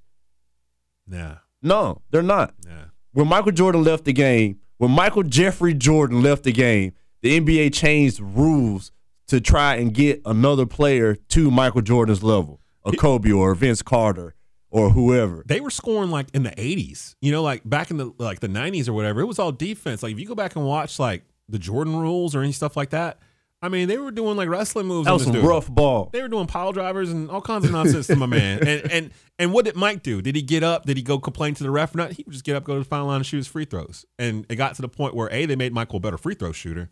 They got him stronger because he started working out in the offseason because he got tired of getting beat up by the Pistons every year. And you're right. They changed the rules. They changed how you can guard in the NBA. So zones, hand checks. Yeah, there was no zone in the 90s when Michael Jordan was playing for the Bulls. There was no. I mean, you could hand check back then. Now you can't. Right. If Michael Jordan played right now, my man would be averaging 45 points a game easy because you can't hand check him. You can't put a hand on my man. They wanted to make it. They wanted to make it easier for everybody else to do what Mike was doing. He's kind of like, imagine if Kawhi Leonard didn't have a switch where he's looking for others first. Imagine if it was Kawhi Leonard the way he is right now, because Kawhi Leonard's a master of the mid-range jumper. Like he'll take a couple dribbles, pull up from 12 feet, shoot it, score, run back down the court. He got that from Michael Jordan. Like his game is patterned after Michael Jordan, Kobe Bryant, those dudes, and that's all mid-range. It's all people keep telling me the 3-point shot's it's changing the NBA. It's centers are irrelevant now and all this stuff. It's baloney. But basketball is like football. The basic elements never change. In football, run the ball, stop the run. That's never going to change. I don't care how many passing yards they pass for or how much wide receivers get paid. If you can stop the run and you can run the ball, you're going to probably be playing in January. You'll be in position to win at least. Yeah. I mean, you're going to have a sound team. Our Panthers are built that way. Run the ball, stop the run. They've been like that since Rivera's gotten here. In the NBA, it's like if you can just yes, I understand that 3 is more than 2. But not every team has Steph Curry on it. Like, you can't play like the Golden State Warriors unless you have Golden State Warriors on your team. Like, you can't do what they do unless you have Klay Thompson and Steph Curry, who are probably the 2 best shooters in NBA history on the same team doing that. And then you add Kevin Durant to it, and it's like, okay. But like a team like Houston, they tried to duplicate that and take it to another level. They were like, okay, we're just going to shoot threes and shots in the paint. We're not going to do any kind of mid-range shots. We're content with James Harden shooting the ball 45 times a game. And it's terrible to watch, It is. one. It's horrible basketball. And then what's the percentage on those 3-point? They're hitting around 40%, right? No, the Rockets were one of the top 3-point shooting teams in the league, but what did that get them in May? They couldn't beat the Warriors. We call 40% high for 3-point shooting, but 40% is still not a high percentage shot. You got to take a lot of them. You know what I mean? Yeah, high volume of them. It's ugly basketball. It's what Kobe said. He said, "Hey, you can do that. That's cool and all. Like you have to do it. You're not winning a championship playing Rockets basketball. I mean, it'll never be like that." And I don't know if they're ever going to change because if they're just going to run it back because they think, oh, well, the Warriors are down and we were close to beating them before. No, you weren't. You lost 4-2 both times. Like, I mean, they lost 4-3 the year before. Nah, I think the year before they had a pretty good shot when Chris Paul got hurt. Chris pulled his hamstring. But I mean, that's buts and ifs. You know what I mean? Like every team that Golden State beat in this whole run, more often than not, had a major injury on their squad and it allowed Golden State to advance. And that's why I'm not really upset that Golden State went out the same way. It's karma. Like, that's part of it. It's attrition. You know what I mean? Even Kawhi said it when he credited, his load management in Toronto this year, saying he wouldn't be on the court if it weren't for those games that he rested up. I picked Magic Johnson as the second greatest player in NBA history, and I picked him not just for what he did on the court. I picked him for what he did off the court. Like, when Magic and Bird came into the league, the NBA was running the NBA Finals on tape delay, like at midnight on TV. Like, it wasn't what it is now. Larry and Magic turned the league into a place where it became must-see TV, and then they passed that torch to Jordan, and it went global. And if you look at it, you can't really say, did LeBron make the game more global than what it is now? And I know I said earlier that LeBron helped with making the NBA a year-round type of phenomenon, but did he do the same type of thing for the game as a whole that Magic did as an ambassador to the game? No, but only because I don't think there's that opportunity still there to do that. Like, how much are you really going to grow? You know what I mean? Even Stephon Marbury went to China. He's a superstar. So, do they still sell the strawberries? You remember those? I think we talked. So me and Josh, I think, or maybe me and you talked about that. They're actually still selling them. They're coming out with new models and stuff. What? So you get those Kmart? They still like $10? Yeah, they're I think they're actually like $20. But yeah, they're pretty cheap. Shaq had a shoe in Walmart. Man, Shaq's got one of the ugliest logos for his shoes. Thing with him hanging off the man, rim or it's whatever. one of the worst logos I've ever seen. Isn't that the statue of him in front of Staples? Isn't it the same thing? Like the Duncan he's on like the rim. hanging I with think his, so. Yeah, like, yeah. all eagle spread or whatever. Man, it's bad news. Man, I've never had a pair of Jordans in my life. I've never had a pair of Shaq Reebok pumps. I remember those were the thing back in the day. You wouldn't be alone in the Shaq thing, but you never had a pair of Jordans? Never had a pair of Jordans. I mean, Jordans were like $140. Like, we couldn't afford that. True. I mean, I'm in the same boat, but once I started making my own money, like, I bought a pair. Yeah. See, when I started making my own money, it's like, I'm not going to spend $140 on a pair of sneakers that I can't wear anywhere. I went for it once or twice. Did they feel good? Did they feel like you wearing $140 on your feet? Not really. I actually still own that pair of shoes. I think it was like, I bought you know how they do the crossover, like another popular athlete. I have a Jordan brand shoe. Oh, yeah. I had the Derek Jeters. Oh, yeah. He had a Jordan shoe. Brand. Yeah. And I had the Chris Pauls. He had a Jordan shoe.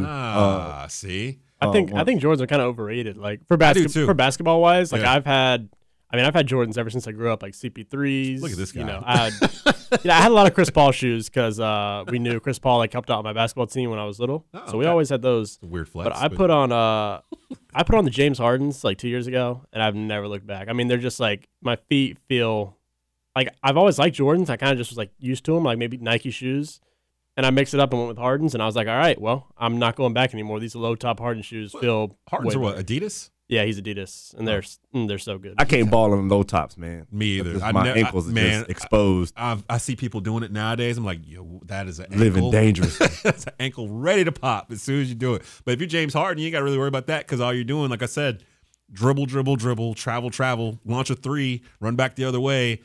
Traffic. Pretend like Chris Paul's not staring at you for doing what you just did the past like 20 minutes of the ball game.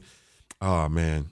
But look, I'm a classic guy as far as shoes. I might go with the Air Force One. I might bring that back around here later on the show. We're going to figure out what's the best shoe out there basketball-wise. Chuck Taylors. I've never had – Chuck Taylors. You talk about ankles getting twisted and torn. I mean, you just got like a piece of fabric. I'm rocking a pair of Chucks right now.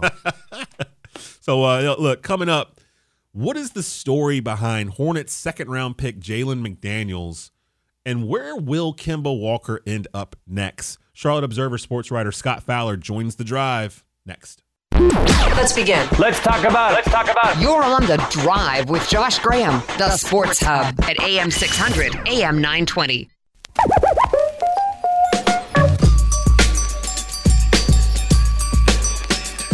Welcome back to the drive with Josh Graham. Desmond Johnson in today for Josh. He's on vacation, but he'll be back Monday, 3 p.m. to 6 p.m. on Sports Hub Triad. The Charlotte Hornets had an interesting draft last week. Earlier this week, an article in the Charlotte Observer detailed the recent legal troubles of second-round Hornets draft pick Jalen McDaniels, a 6'10 forward from San Diego State. The writer of that article and friend of the program, Scott Fowler, now joins the drive. Scott, how are you doing today?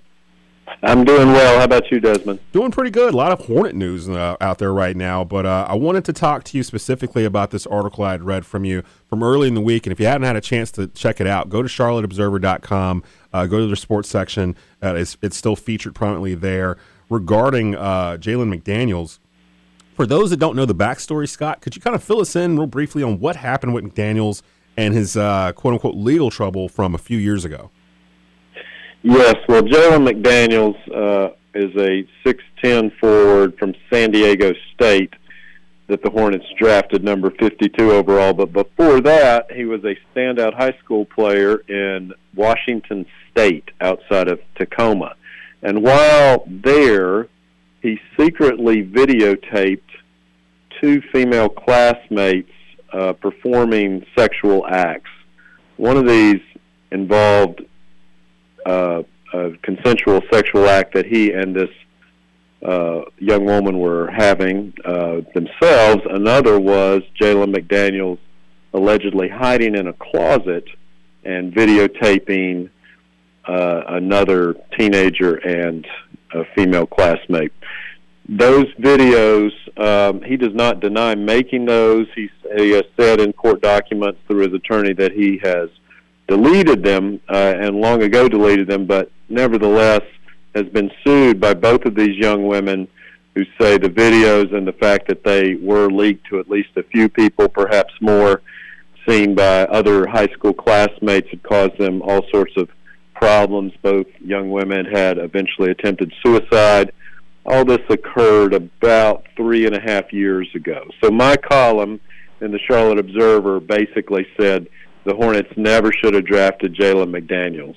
I should mention this isn't a criminal trial. This is a two civil lawsuits. He has not been charged criminally, but nevertheless, I thought it was a hornet's nest, if you will, that the Hornets never really should have kicked over. Yeah, when I read the article, my first thought was that this doesn't seem like a normal Hornets pick. Is there any indication from Hornets GM Mitch Kupchak on why they actually overlooked these issues, or even a sense that the Hornets knew and picked him anyway? The latter of what you just said. They knew and picked him anyway, and that's about all they have said about it. Mitch Kupchak was asked about it in a room full of reporters shortly after it happened. He said, yes, we've been aware of this for months, and other than that, it's a legal matter, and I'm not going to talk about it. Both lawsuits are pending. However, in my thought and what I wrote in the column was, I think the Hornets owe their fans to explain a little bit of why they, as you say, overlooked it or decided this was worth the risk regardless, because I really don't like the message that it sent to the team's fans and a fan base that's already exasperated in some ways by the fact that they look like they may well lose the best player in franchise history in just a few days. Yeah, I'm going to ask you about that here in just a sec as well. We're on the line with Scott Fowler, Charlotte Observer sports writer. And Scott, you know the inner, outer, workings of the Charlotte Hornets franchise pretty well. Do you get a sense that this was a Mitch Kupchak pick, or is this a type of decision that would have to get past MJ in order for this to happen? And do you even think that it went that far, or what's the sense? It almost feels like they picked them kind of knowing but hoping that it wouldn't become a big story, and it's kind of turning into a story. Well, all draft picks are made by Kupchak. He has the ultimate authority on all personnel matters, and Michael Jordan does allow him, and that was part of the deal when Mitch Kupchak came here, that he was going to not get vetoed, at least not, certainly they're going to talk about everything. But no, I think MJ would undoubtedly have been aware of this because Kupchak is thorough, and he would have told Jordan about it, and they just decided to accept the risk. But I think certainly that if you're going to if you say this is the wrong kind of thing to do, the blame really lies more on Kupchak, not on Jordan, because Kupchak is the guy who ultimately pulled the trigger on it. So since this article went out earlier this week, Scott, what's the feeling in Charlotte from the fan base regarding the McDaniels pick? Have you gotten a vibe from the fan base in terms of where they are, in terms of do they care? Do they care too much? Is there a sense that they don't like this pick, or they're willing to look past it? Have you gotten anything feedback from off of the article since it came out earlier in the week to today? Well, mainly just from social media and emails, which would be really the only contact I'd be having regularly right now in the off season with Hornets fan base. I'd say it has generated a fair amount of emails, and I would say it's probably been 70% or so people in favor of the column and against the Hornets, and maybe 30% people saying, it's not a big deal. The Hornets absolutely should have picked a guy. I hope he can play. So it's been split, but I would say I've heard more from people who were angry, I suppose, about the pick. And then in social media, kind of the same thing, a mixed bag. I think it's kind of a controversial pick, obviously, because people fall on all sides of this. In the article, I tried to make the point, look, what if one of those two young women was one of your daughters? What would you think at that point? And to some people that hits home. To other people, they think, well, when I was 17, I did some really stupid stuff, and I'm glad that not everything I ever did was, thrown in front of a court of law or in front of attorneys, because a lot of it wouldn't look good. And I get that part too, because it is true he was a minor at the time. So I'm not saying he shouldn't ever earn a living playing basketball because of this. I just wish it wasn't going to be with the Charlotte Hornets. Charlotte Observer writer Scott Fowler on the line with us, talking all things Charlotte Hornets right now. And one of the reasons why this article, I was so attracted to it, because I know the Greensboro Swarm, the G League affiliate for the Charlotte Hornets, is based here in our listening area, really like 10 minutes down the way from where we currently are.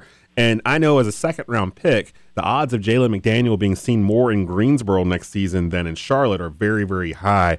I assume we'll probably see more of McDaniels here in the Triad than in Charlotte this season, correct? I think you're exactly right. I think he seems like the ideal candidate for a G League spot. If we talk just basketball about him for a second, he's 6'10", but he doesn't even weigh 200 pounds. So he's extremely slender. I think he played at about 195. So obviously will get pushed around by the big bodies of the NBA and the G League. So yes, I think he will be. You'll see him a fair amount, I would expect, with the Greensboro Swarm. And I think, if I'm not mistaken, as we're here on a Friday afternoon, I don't believe that he's had a official press conference yet with the media. The other draft picks for the Hornets have, except for McDaniels. So we'll wait and see when Kupchak and others in the Hornet organization bring him available to the media, and I'm sure we'll get that sometime here soon. Quick thoughts, Scott, on first-round pick P.J. Washington and where you see him fitting in on the Hornets roster. I know Kupchak mentioned that he may spend considerable time here in Greensboro also, which was kind of a weird quote for a first-round draft pick. What are your thoughts on P.J. Washington, and where do you see him with the Hornets? Well, I thought it was a safe pick, not a spectacular one, not a real gamble or anything. Washington played 2 years at Kentucky. The first year he was okay. He returned after putting his name in the draft and then pulling it out for his second year where he was better. If he does play down at Greensboro much, I think what they'll really want him to do is work on his three-point shot, because that's where he's a little deficient. And every wing in the NBA needs to be able to shoot that well at this point in the game. So I would think he'll end up being here. I mean, I think that they're maybe going to part ways with Frank Kaminsky, possibly, in which case, Washington may end up with those minutes. But I certainly don't foresee this guy as a starter by any stretch for a year or two at least. Charlotte Observer writer Scott Fowler on the line with us here. Free agency starts Sunday in the NBA at 6 p.m. The Boston Celtics have emerged along with the Dallas Mavericks and the Los Angeles Lakers as potential suitors for Hornet All-Star guard Kemba Walker. Where are you, Scott, in terms of where you feel Kemba will ultimately sign? Do you think it's going to take the Hornets offering a supermax? Because there's reports out that they did offer 5 years, $160 million. So it's a shade over $30 million per year. This coming after Kemba had made public comments that he'd be willing to sign for less than the supermax if it meant helping the team out. Where are you today with the news that came out that Boston, another Woj bomb, that Boston has emerged as the front runner to sign Kemba on Sunday evening? What's your take on this, and where do you think, as it stands right now, where Kemba might be heading?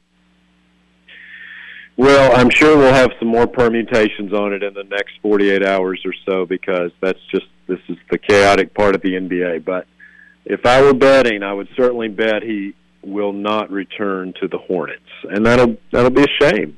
He's the best. If you're just counting years played in a Hornets or Bobcats uniform, Kemba's the best player they've ever had. Better than Zoe, better than Larry Johnson, and I'm talking about only years in Charlotte. But he's the leading scorer. He just leads in so many different categories. 3-time All-Star. But if I'm Kemba, I mean, how many millions does one man need? But he wants a ring, and that doesn't look anywhere close to happening here during the next 3 or 4 years. So, I mean, if I were laying odds, I think Boston probably would be the most logical choice, but Lakers, Dallas would both be possibilities as well. He's going to go somewhere and get a whole lot of money, but I think I don't really think it's going to be in Charlotte. There's reports out from Thursday that the Lakers made some moves, brought the Wizards in on that deal with the Pelicans, and they're shipping out basically the remainder of what they had on the roster to clear up extra space. Anthony Davis is giving up his $4 million trade kicker, so they're actually going to have about $32 million in cap space to go after a max free agent, and that kind of opens the door back again for Kemba to possibly end up in LA as well. So, as a Hornets fan, growing up a Hornets fan, I don't want to lose Kemba, but if he gets an opportunity to go play for one of the two historic franchises in the NBA, the Lakers or the Celtics, I really can't be mad at that. So it's going to be an interesting weekend for sure to see what happens with Kemba and what the Hornets try to do, I would assume, to try to keep him. So we'll keep an eye on that as well. But real quick, and I'll let you get out of here, Scott, rapid fire, where do you think these three top stars are going to sign? I'm going to give you a name, and you tell me off the top of your head where you think today they're going to end up being. Let's start off with Kawhi Leonard. That's the one I actually think is going to end up in L.A. over Kemba. Ooh. I think that Kawhi is going to end up on the West Coast. Clippers or Lakers? Lakers. Ooh, okay. So I like this so far. All right. I'm not very good at this, but that's my none of us are. So it's okay. But we got so Kawhi to the Lakers, writing that down. Okay. Kevin Durant. That's a great one. I really don't know. Durant is he seems like such an unusual character. I don't have a very good feel for him. So who knows? Yeah. I can't speculate on KD, I guess. Isn't it odd that all these guys start with a K, though? Right. Kevin, Kawhi, Klay Thompson, Kemba. It's a special K. And Kemba, if you're going to ask me about him, I would bet Boston, I think. Kemba to Boston. And then finally, I was going to have to guess. The final K on that list, Kyrie Irving, because it doesn't look like he's going back to Boston. That bridge looks like it's totally burned. We've heard a number of different places. He might be the wild card in all this when it's all said and done. Where do you think Kyrie's going to go? Boy, another K. That's right. Yeah. And, again, I guess by the time it gets to Sunday night, I'll probably have a better sense of it. But I'm so Hornets focused right now. I haven't really played around with all the Kyrie options, other than the fact that him leaving Boston leaves the door wide open for Kemba, who I think is actually at this point in his career a little better than Kyrie anyway. Once the first domino falls, whoever that might be, it looks like all this stuff's going to start falling into place immediately after. So it's crazy how the NBA kind of dominates the headlines even after the season is over. It's nuts. But thank you so much, Scott Fowler. You can check out his work at charlotteobserver.com. Friends of the program, thank you so much for doing this, and we will definitely talk again soon, Scott.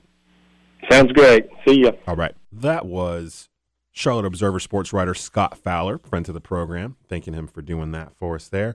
A lot of good nuggets there. Definitely go check out his work at charlotteobserver.com. Coming up, two of the most storied franchises in NBA history did some moves this week and may be back, and I'll explain why the NBA is better when these two franchises are relevant. You're listening to The Drive. This is the Sports Hub at AM 600, AM 920. Now back to The Drive with Josh Graham.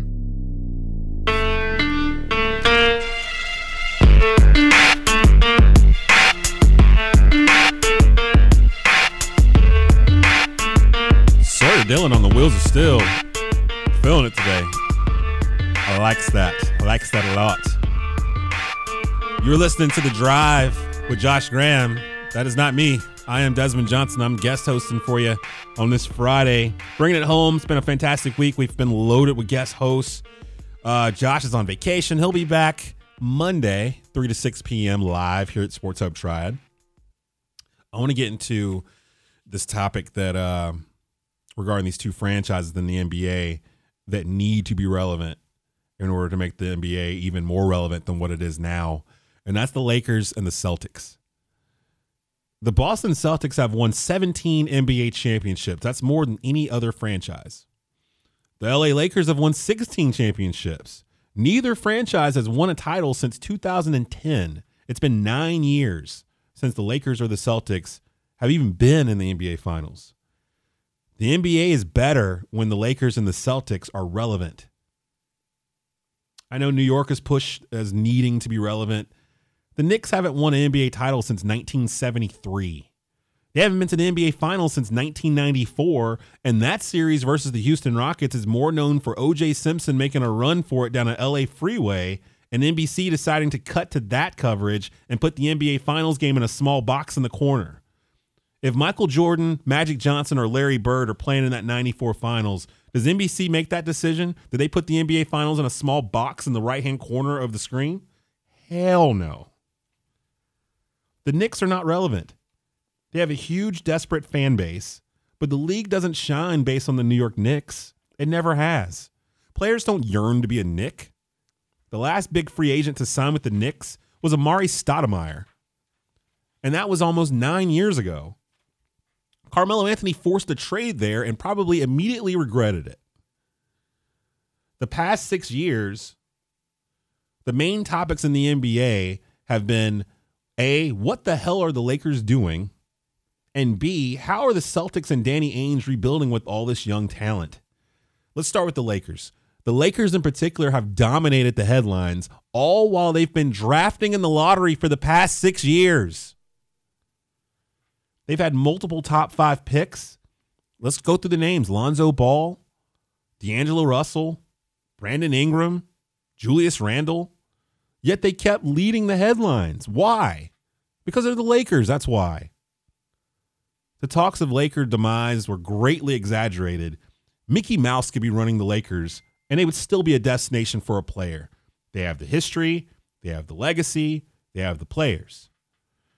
What NBA player, past, present, or future, would not want to be a chapter in that book? Magic, Kareem, Worthy, West, Wilt, Baylor, Shaq, Kobe. That's the pitch Magic probably gave to LeBron James, just like that. Think about it. They hadn't been out of the lottery in 6 seasons. I can't express that enough. The Lakers were in the lottery for 6 straight years. It's the longest streak they've had in their franchise's history. Yet one conversation with Magic Johnson convinced the best player on the planet to leave home again and come to the Lakers to play with those lottery picks. Lonzo Ball, Brandon Ingram. Meanwhile, the Celtics haven't won a title since 2008, and most of their titles came during the 60s. They won 9 out of 10 seasons. That jersey, the green and white, that floor, the parquet floor, it still means something. It's similar to the 49ers or the Cowboys or the Raiders in the NFL. Doesn't matter how much the Raiders suck today, they're still a premier franchise in the NFL and will be. Just win, baby. The Cowboys went through a decade of just being god-awful. Still one of the top selling jerseys and franchises in the NFL. The 49ers are going through it right now. The 49ers haven't been good since Jeff Garcia. And they're getting through it. Bird, Parrish, McHale. The best player in the NBA Finals is given the Bill Russell Award. Cousy, Havlicek, Pierce, Garnett, Allen. Even with tales of racial strife in Boston, it's still a destination. A rabid fan base. Boston is used to winning. The New England Patriots, the Boston Red Sox, the Boston Celtics. If you like winning, Boston's a spot you're going to look at. If you're a Lakers fan, you hate all things Boston. If you're a Lakers fan, you hate the Patriots. If you're a Lakers fan, you hate the Red Sox. Even if you don't watch those sports, you just hate those teams. If you're a Celtics fan, you hate the Lakers. Lakers versus Celtics to me is the second best rivalry in all of sports. The only thing that's ahead of it is Carolina Duke in college basketball to me. If both teams are relevant and good, the NBA has a historical, glamorous rivalry built into the fabric of the league itself. It's been there for 50 plus years and counting. It's dormant right now, but it always comes back. I got a prediction. In the next 3 or 4 years, the Lakers and the Celtics will meet in the NBA Finals again. Danny Ainge will land a top free agent next week to put with his young guns, Jason Tatum and Jaylen Brown. The Lakers will build a new big three with LeBron, AD, and a max guy. The NBA wants this to happen. Lakers versus Celtics drives conversations. Rivalries always do. No one wants to see the Bucks versus the Rockets in the finals next year, even though both teams are led by league MVPs in Giannis and James Harden. Diehards will watch that. Casual fans will tune in to see the Lakers versus the Celtics and learn the players' names after the fact. This is why I laugh when I hear such and such is thinking about going to the Clippers. The Clippers will never eclipse the shadow of the Lakers in L.A. Ever. Ever, ever, ever. The Clippers can win 10 NBA championships with Kawhi Leonard on the team. They will never be as big as the Los Angeles Lakers. The NBA thrives when the Lakers and the Celtics are relevant. They are the only two teams in the league that can say that. 336-777-1600 is the number to call if you want to chime in on anything we've talked about today. Sorry, let's go ahead and do that 5 things at 5. It's time for the 5 things at 5. All right, people, take 5. Here are the top 5 stories trending now. 5 things at 5. We do this every day at 5 p.m. Sorry, go ahead and hit me my number 5. 5. The Houston Astros lead all teams with 3 starters for this year's All-Star game after all the votes were tallied Thursday in Major League Baseball's new starters election. Houston's Alex Bregman, the runaway winner at third base for the American League, will be joined in the starting lineup by Astros teammates George Springer. Sorry, I had to flip a page there. George Springer and Michael Brantley, the later of whom edged the New York Yankees' Aaron Judge by less than 1 percentage point for the final AL outfield spot. Springer and Brantley will share the outfield with Angels star Mike Trout, who led all candidates with 993,857 votes in the final stage for the game at Cleveland's Progressive Field on July the 9th. 4. You know what, Sawyer? I'm not feeling this. I'm not feeling this right now. Turn the music down. Turn the music off. I've been thinking about this whole episode, and I decided, you know what? Aaron, do me a favor. Go outside. It's 5 o'clock. Check and make sure all the doors are locked so nobody can get in and out of this studio. We're going to do a little something that I wasn't going to do, probably shouldn't do, but we're going to do it anyway. So you hear my theme music.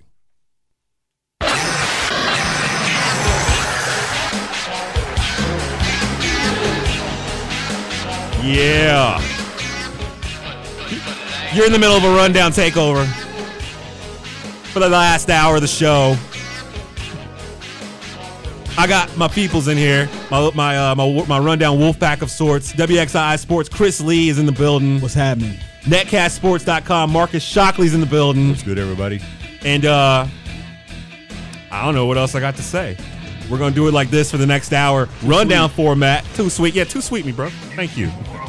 So we're gonna get it going like this for the next hour, 5 to 6 p.m. Rundown takeover, the rundown with Desmond Johnson, Saturday mornings, 10 a.m. to 12 noon, right here on Sports Hub Triad.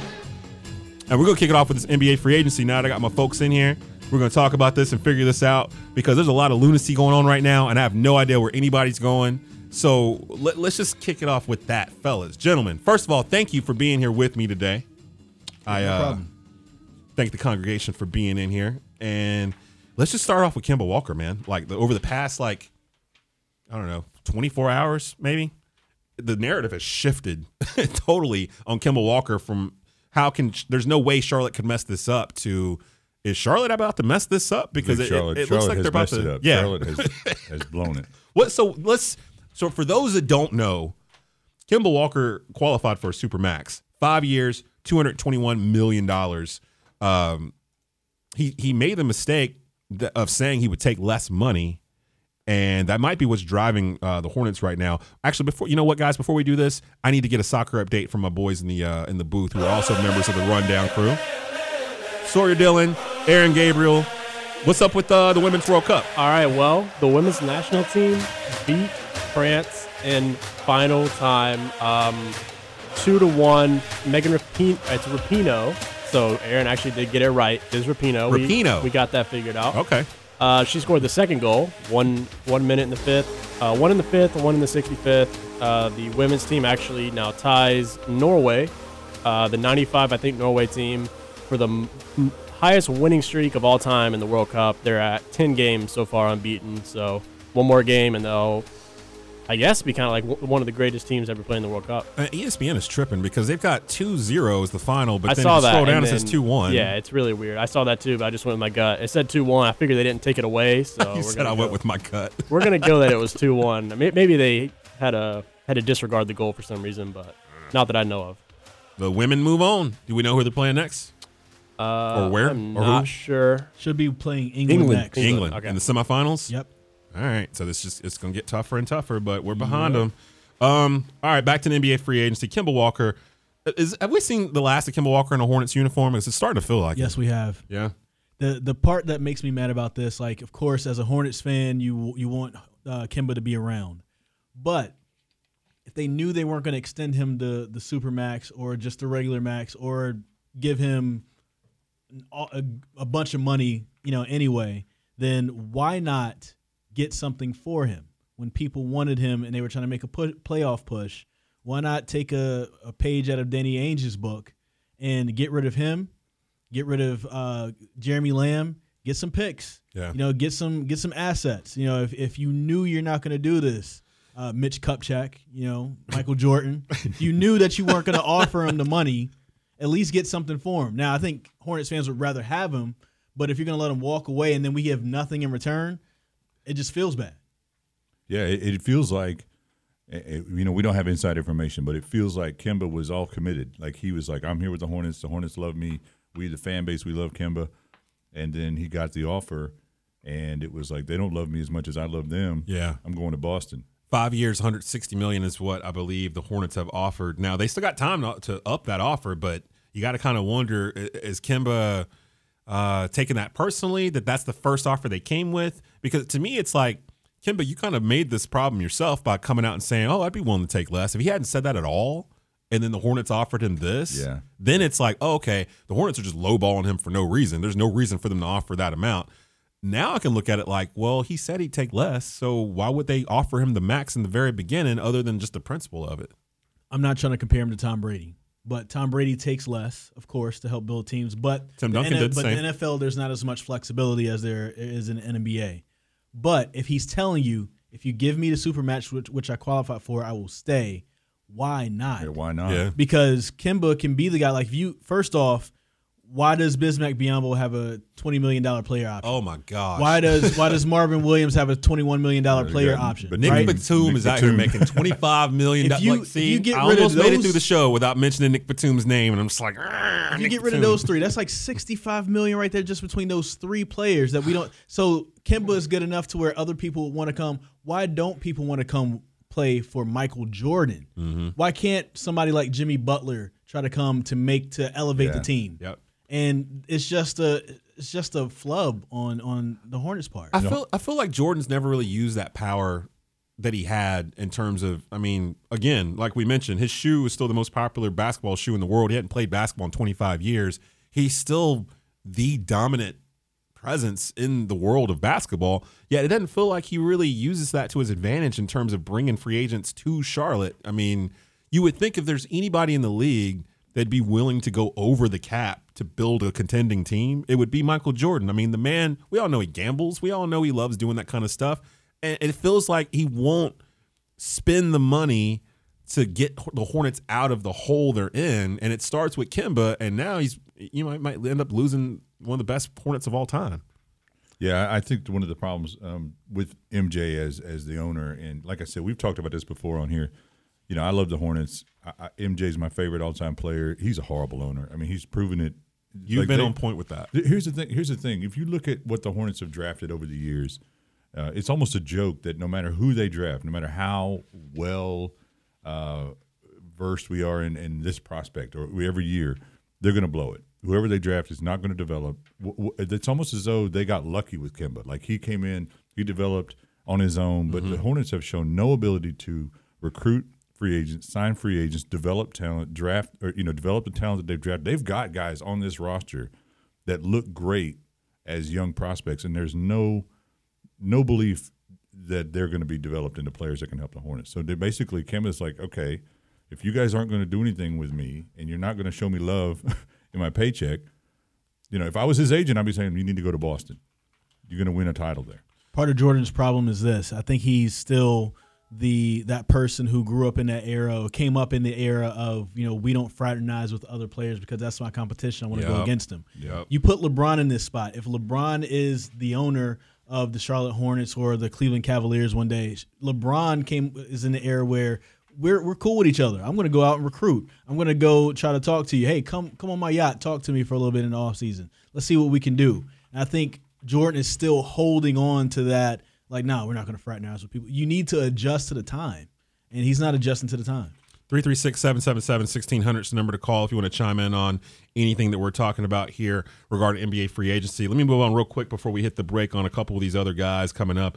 It sounds like the biggest domino that will actually be playing next year is Kawhi Leonard, and it came out today that all of a sudden, based off of what they did yesterday, the Los Angeles Lakers are now in the running to get Kawhi Leonard. Can a big three of LeBron, Anthony Davis, and Kawhi Leonard even work? I'm going to hurt your feelings, Desmond, but there is no amount of talent that dysfunction can't destroy on the roster. The Knicks have proven that, and until the Lakers can prove that they can accomplish something without Jerry Buss, I'm not going to believe it. I mean, you don't believe that they'll get a third? They just never. No, they can get a third. They could get a fourth. I mean, I'm not saying they will. I'm just saying, don't give Rob Pelinka any ideas. Until they prove that they can actually do something with the talent that they've signed, they're just another team that is putting together a bunch of things that look good on paper, and they're not the Lakers of old. I do know that you've maintained that they will always be the big brother in L.A. to the Clippers. I believe that's also true. I think they've got a fan base that supports them regardless. The Clippers won a title. I think the Lakers would still get a better fan base or have a bigger fan base. They almost need to move and change their name. Who's the Clippers? Yeah, before they seriously, can move anywhere. Yeah, they go just move to They just need to start calling themselves the Inglewood Clippers and have a brand name that would work. Move to Seattle, Anaheim Sonics. Clippers of Los Angeles or something like that. Yeah. Here's the thing, though, that the one thing that Jalen Rose mentioned this morning on Get Up that I didn't really think about, the connection that might lead Kawhi there. Kawhi Leonard's college coach was Steve Fisher, who coached him at San Diego State. Before that, Steve Fisher was the coach at Michigan, where he coached Rob Pelinka, who was on those Fab Five teams, and Rob Pelinka is now the Lakers GM. So there are all these connections here. Same thing with, like, you can say it with Kyrie Irving. Kyrie Irving looks up to Kobe Bryant. Kobe Bryant's agent is Rob Pelinka. Like, Rob Pelinka, I think, got the most, what's the word I'm looking for here? They threw so much dirt on Rob Pelinka the past 3 or 4 weeks after the Magic Johnson thing happened. They is one guy. The media. Like, everyone's like, oh, Rob Pelinka, no one likes him. GMs hate him. They don't want to deal with him and all this other stuff. I think you have to give him some applause for what's happened. Even screwing up the whole AD deal where they messed up the dates and didn't have enough room or whatever, they figured out a way to get out of that. They announced today, though, I'll ask you this. They announced today that they were pursuing either Kyrie or Kemba. I thought it was Kawhi. Oh, yeah, Kawhi. I'm sorry. Kawhi or Kyrie. All these Ks. Okay. Yeah. So the question is, why? Why do the Lakers feel like it's important for them to advertise who they're pursuing? Like, why would they not just – I mean, that doesn't get you anything. Like, they're looking for a splash hire. They're looking for a splash news. And I'm like, you don't have to advertise who you're going after. You just go after them. Why is that important? So here's my question then for the both of you. Between those two Ks, Kawhi Leonard or Kyrie Irving, now the Lakers have $32 million in max space, which one would be your top priority? Like, because it's not just about getting the best of the two. You got to figure out which one of those guys will work the best with Anthony Davis and LeBron. Would you rather have Kyrie Irving in a reunion with LeBron in L.A.? Neither. Or would you rather have Kawhi? Neither. Yeah, I agree. Go after D'Angelo Russell. Ooh, so you bring D'Angelo Russell back to L.A. Yeah. The reason why I say that is because I think, speaking of taking less, I think D'Angelo Russell would take less, so you can still have a little bit more money to round out your roster.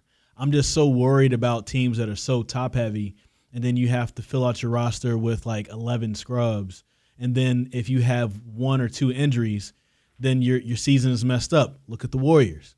You know, the Warriors bench this year was not the way it was in their 4 years ago. They were top heavy championship runs. Yeah, and so like you get 2 injuries and it just throws everything off. Now, so here's my and Anthony Davis is injury prone. And LeBron got missed a quarter of the year. Yeah, so that is a definite thing. I've been on the whole Kyrie is coming to LA tip for like 3 months. Like, I feel like I say it every Saturday morning. Kyrie Irving's going to be a LA Laker. Even when I couldn't figure out how they could even make it happen because they didn't have the money. Now they have the money, and I'm trying to back off of it because I'm like, I don't know if they're going to bring him in or not. I don't think either. I agree with Chris. I don't think either one of those is a good move. I don't think Kawhi's personality will work well out there with those guys. And Kyrie is just a team destroyer in the locker room. And when you add it in, like as soon as LeBron's out for an extended period of time like this year, if he's out, he is getting older. I mean, 6 months from now, right now everybody's saying, okay, the Lakers are going to win the title. 6 months from now, as soon as Kyrie walks in the locker room and there's no LeBron and he says, hey, this is my team and I'm going to get mine, you're going to have – and this is just speculation on my part, but you literally could have Davis sitting there thinking, okay, LeBron's not here. Kyrie's told me it's all him, and he's going for his, and he doesn't care about us. And are you so describing the destruction of the Lakers before they even? I'm telling you, I am. Mark it down. Now, I don't necessarily mind Kyrie there because I think that if anybody can keep him in line, LeBron can. Yeah, but he's the one guy that he'll look up to LeBron. But if I'm the Lakers, though, like I already have LeBron. I already have Anthony Davis. I'm going to have to pay Anthony Davis next year a lot of money. So why don't I just go ahead and try to round out the roster right now instead of it being so top heavy? I don't necessarily mind Kyrie, but I feel like you can get all kinds of value in place of him that you don't need him. 336-777-1600 is the number to call if you want to chime in on this. Coming up, we always talk about who the best NBA player of all time is, but we all know deep down who it is. It's Michael Jordan. We've witnessed it. We recorded it. We worshiped it. We wear his shoes to this day. But I want to have a conversation no one ever really has. Who is the second best player in NBA history? Go ahead and load up our phone line. Sawyer's taking those calls, 336-777-1600. Me and my rundown Wolfpack will give our picks here next on The Drive. Listen up, everybody. There has been a lot of talk. This is the Sports Hub at AM 600, AM 920. Now back to The Drive with Josh Graham.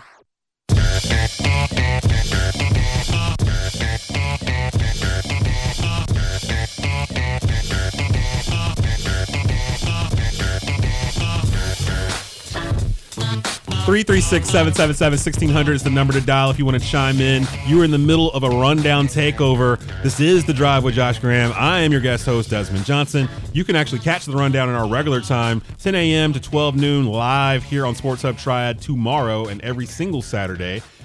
We've got Brant Wilkerson New calling in tomorrow to talk about ACC Big Four college basketball roster change.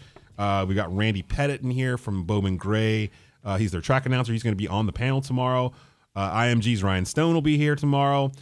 Sports Carolina Monthly's Haskell Shelton will be here. Sawyer and Aaron will be here doing their thing. So I might as well just pull a cot out and just stay here overnight because I got to be right back here in the morning and do the same thing all over again. But no worries. We're about to talk about the second best NBA players of all time. And I want to get to my panel before I've got a caller on the line here. But I picked earlier in the show Magic Johnson. Not just for what he did on the court, but for what he stood for off the court too. In terms of he basically elevated the NBA along with Larry Bird. Can't really say one without the other. But my man was in like 9 of the 10 finals in the 1980s. He was 5-4. I mean, he has the second highest win percentage of any NBA player in history, a 740 win percentage. The only person that's higher than him is Kawhi Leonard at 754. Larry Bird is third. He was a winner, 19.5 points per game, 7 rebounds, 11 assists per game for his career. He was a do-it-all 6'8" point guard that just – back then you didn't have 6'8" point guards. I mean, you couldn't really deal with him, and he really got put on the map. Not the college basketball game, the championship between him and Larry Bird, but that first NBA Finals game was Game 6. Kareem was hurt. Magic starts at center. Drops a triple-double, 46 points and some change, and double assists, double rebounds. And that was really when he kind of cemented himself as like a great – and that was his rookie season. So for me, the second greatest NBA player of all time, not the second best, just the second greatest in terms of who do you think of when you think of the NBA and what it represents. For me, it's Magic Johnson. I'm going to turn to the panel to get your opinions on who's the second greatest NBA player of all time behind his airness. Haven't had time to really look up stats just to back up my point. Go what you got. But I want to say there's a 2A and a 2B, and I would have Kareem Abdul-Jabbar and LeBron James. LeBron clearly is, like you were describing with Magic, he's something that we hadn't seen before in the NBA before he was there. However, there's enough that we've seen about him that we can tell, like, he's great. If there were no Michael Jordan, maybe he's number one, but he's not number one because there is a Michael Jordan. And then I never was blessed enough to see Kareem because I'm young, but I'm not that young. I'm 33. But, I didn't see Kareem play.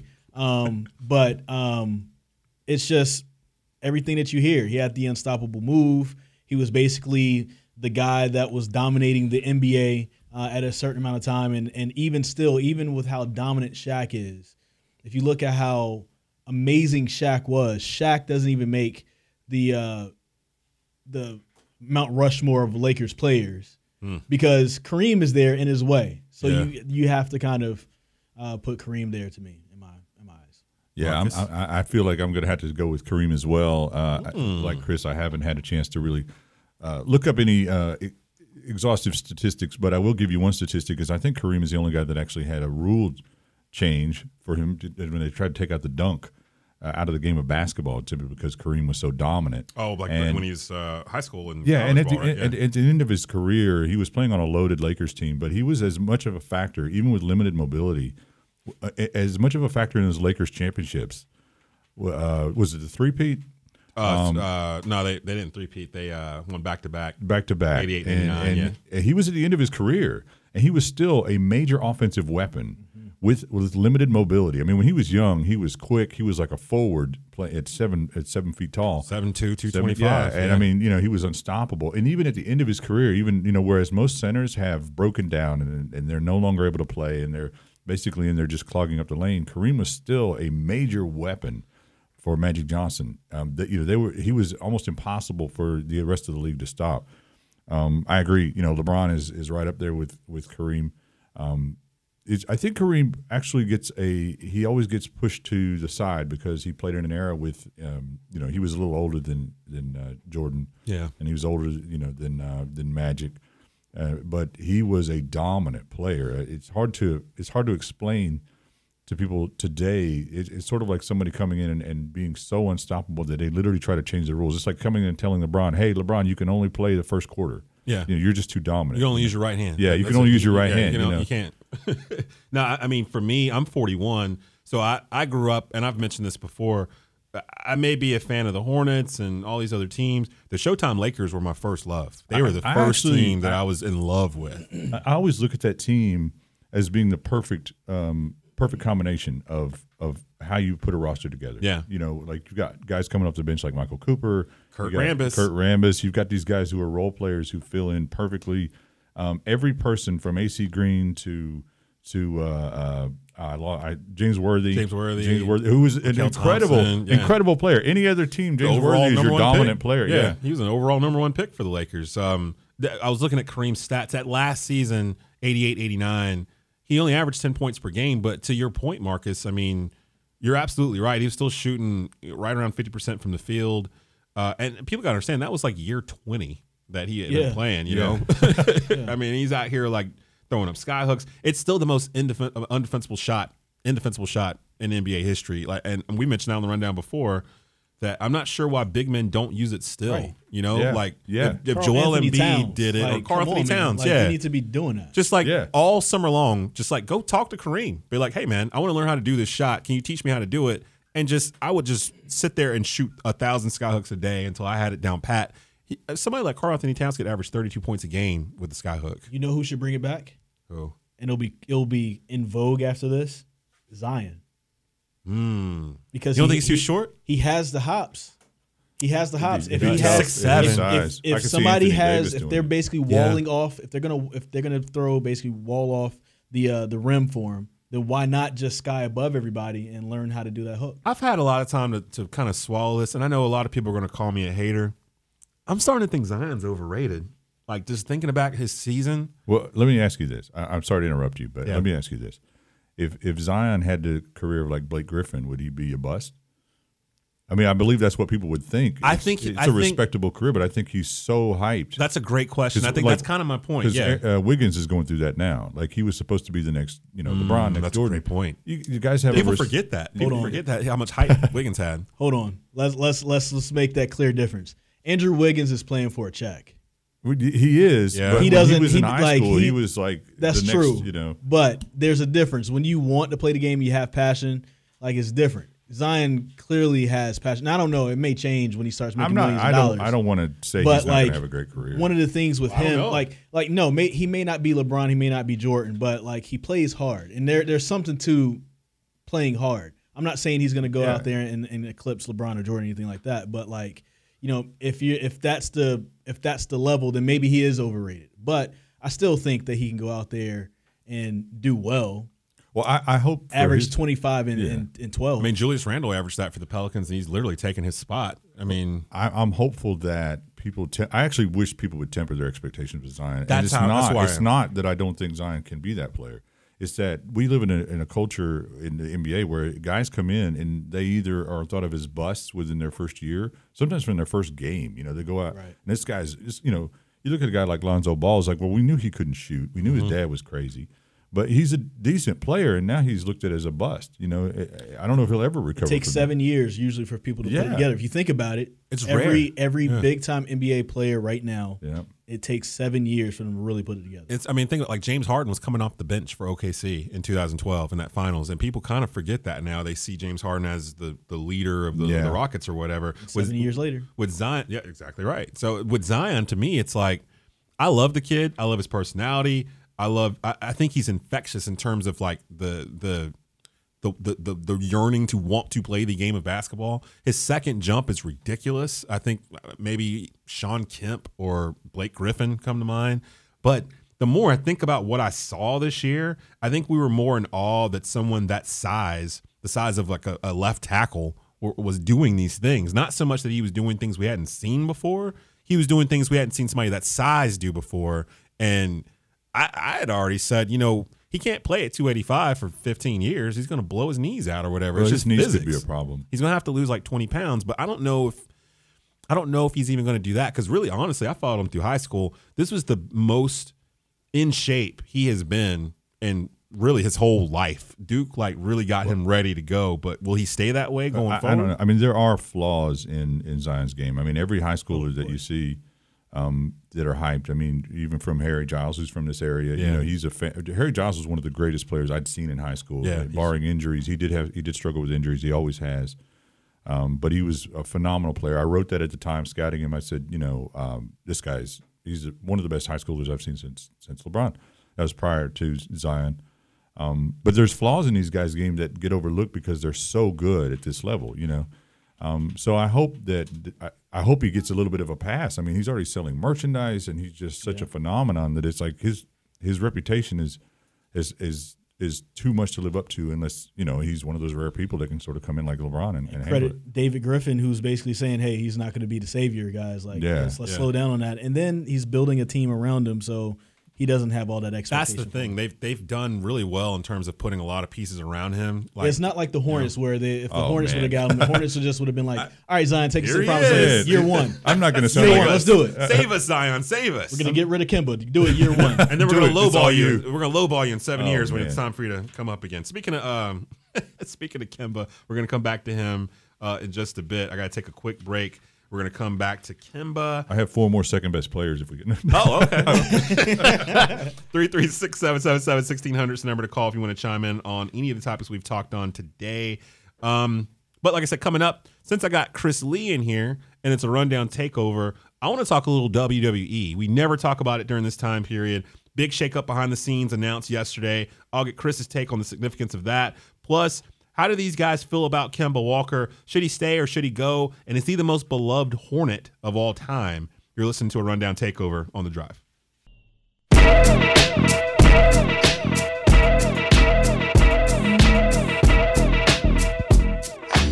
Check out the rundown at our normal time, 10 a.m. Saturday morning live. Tomorrow, Greensboro News and Records' Brant Wilkerson New will discuss his series of articles this week that's online at Greensboro.com, detailing the roster changes for the ACC Big Four in college basketball.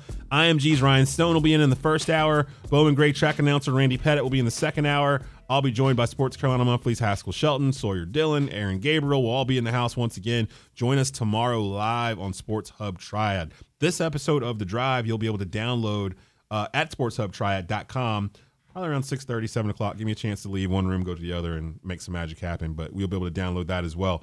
Real quick, some WWE news. WWE named Paul Heyman Executive Director of Raw and Eric Bischoff Executive Director of SmackDown Live this week amid slipping ratings and the emergence of All Elite Wrestling, a legit potential competitor to WWE. Chris, give me your thoughts on this change, and are you excited about what it could potentially mean going forward for the rest of the year? Okay, I love it right now, but I got a feeling I'm going to eventually hate it. Oh gosh. Okay. Now, right now, like for the moment, yes, like the product is stale, but it is stale this time of the year. Like between WrestleMania and SummerSlam, it's always stale. If you're a wrestling fan, you know this.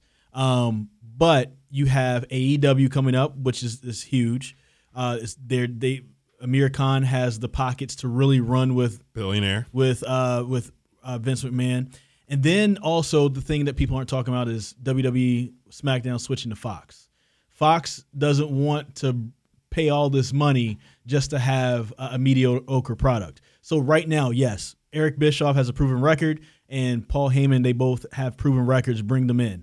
However, it says something when you have Vince McMahon, who's been doing this thing forever, and now his ideas are stale. You have these guys who are basically his competition back in the 90s and early 2000s. Are their ideas stale? At first, it's going to sound great, but then are we going to just start having history repeat itself? Why not have Triple H, who runs NXT, and NXT arguably is the hottest brand WWE has. Yes. And you bring up guys from NXT, your development league. It's just like going to the Greensboro Swarm games and you have a better time watching those, and you like the players at the Swarm game better than going to the Hornets game and you're like, oh, I'm bored with this. That's a fantastic That is exactly what, yeah. but that's the position WWE is in. So why not take the guy who's running the hottest brand and let him be an executive director? And then here's another thing.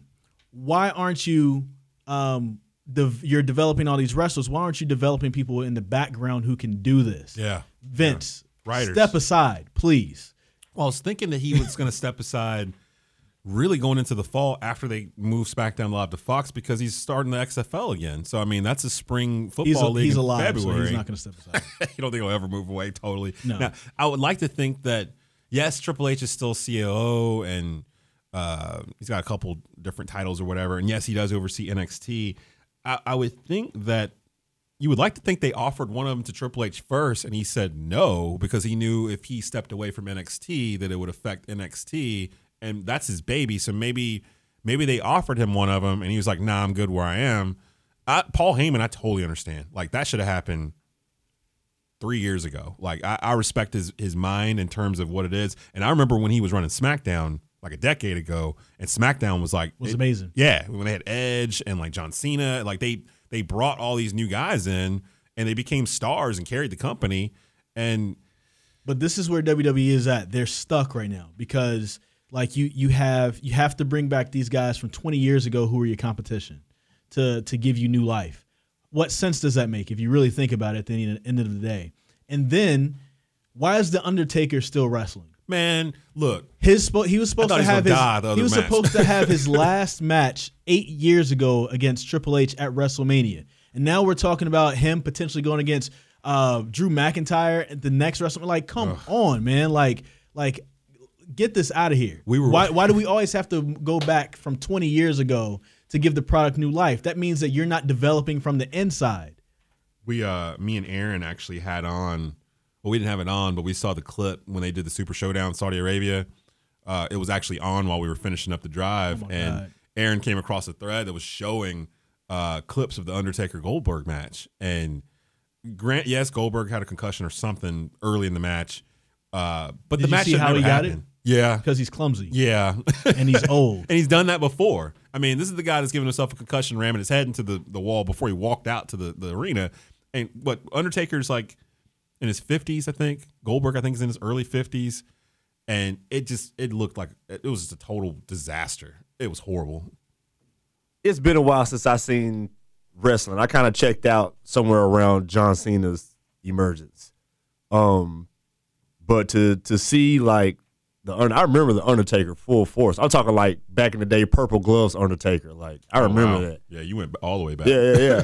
So to see that, like that was pretty bad. That was bad stuff. It was awful. They were falling over each other, and if that's what they've been doing, like they got to get that out of there because I'm not trying to. But it's almost like they don't know how to. They know how to build the talent in NXT, and you got lots of guys coming out and girls coming out of NXT, and you're so excited for them to get to the main roster. And now I've been like, I almost don't want them to go to the main roster because they don't know what to do with them when they get up there. Here's the thing. I don't know if you heard Dean Ambrose's, a.k.a. John Moxley's interviews.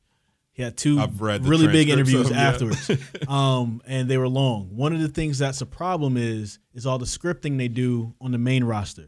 So when you're doing these 20-minute promos and every single thing is scripted, like when Stone Cold Steve Austin came up with Austin 316, that was off the cuff. Yeah. Right? So you don't know what magic these guys can make if you're making them stick to the script every single time. You're literally handcuffing your talent, and so you're not allowing them to come up with some magical moment. Back when I was a wrestler, there's certain things that we didn't talk about in the back, and then you get out there, you get a feel for the crowd, and you're like, you call it out there, and it becomes the magical moment of the match, and you never planned it. It's organic. And sometimes and I'm not going to tell what happened, but at AML Wrestling, AML, shout out to AML, is a local. I got to know more about this. I had no idea that you had a career as a storied wrestler. AML is a local organization. You guys need to check them out. You guys need to, if you love wrestling, they're amazing. But there's something that happened there where we started, and that literally was something that was literally called on the fly, and it helped propel one of the wrestlers there. Wow. Because you have that freedom and capability. It doesn't seem like they really have that right now, unless you're like a top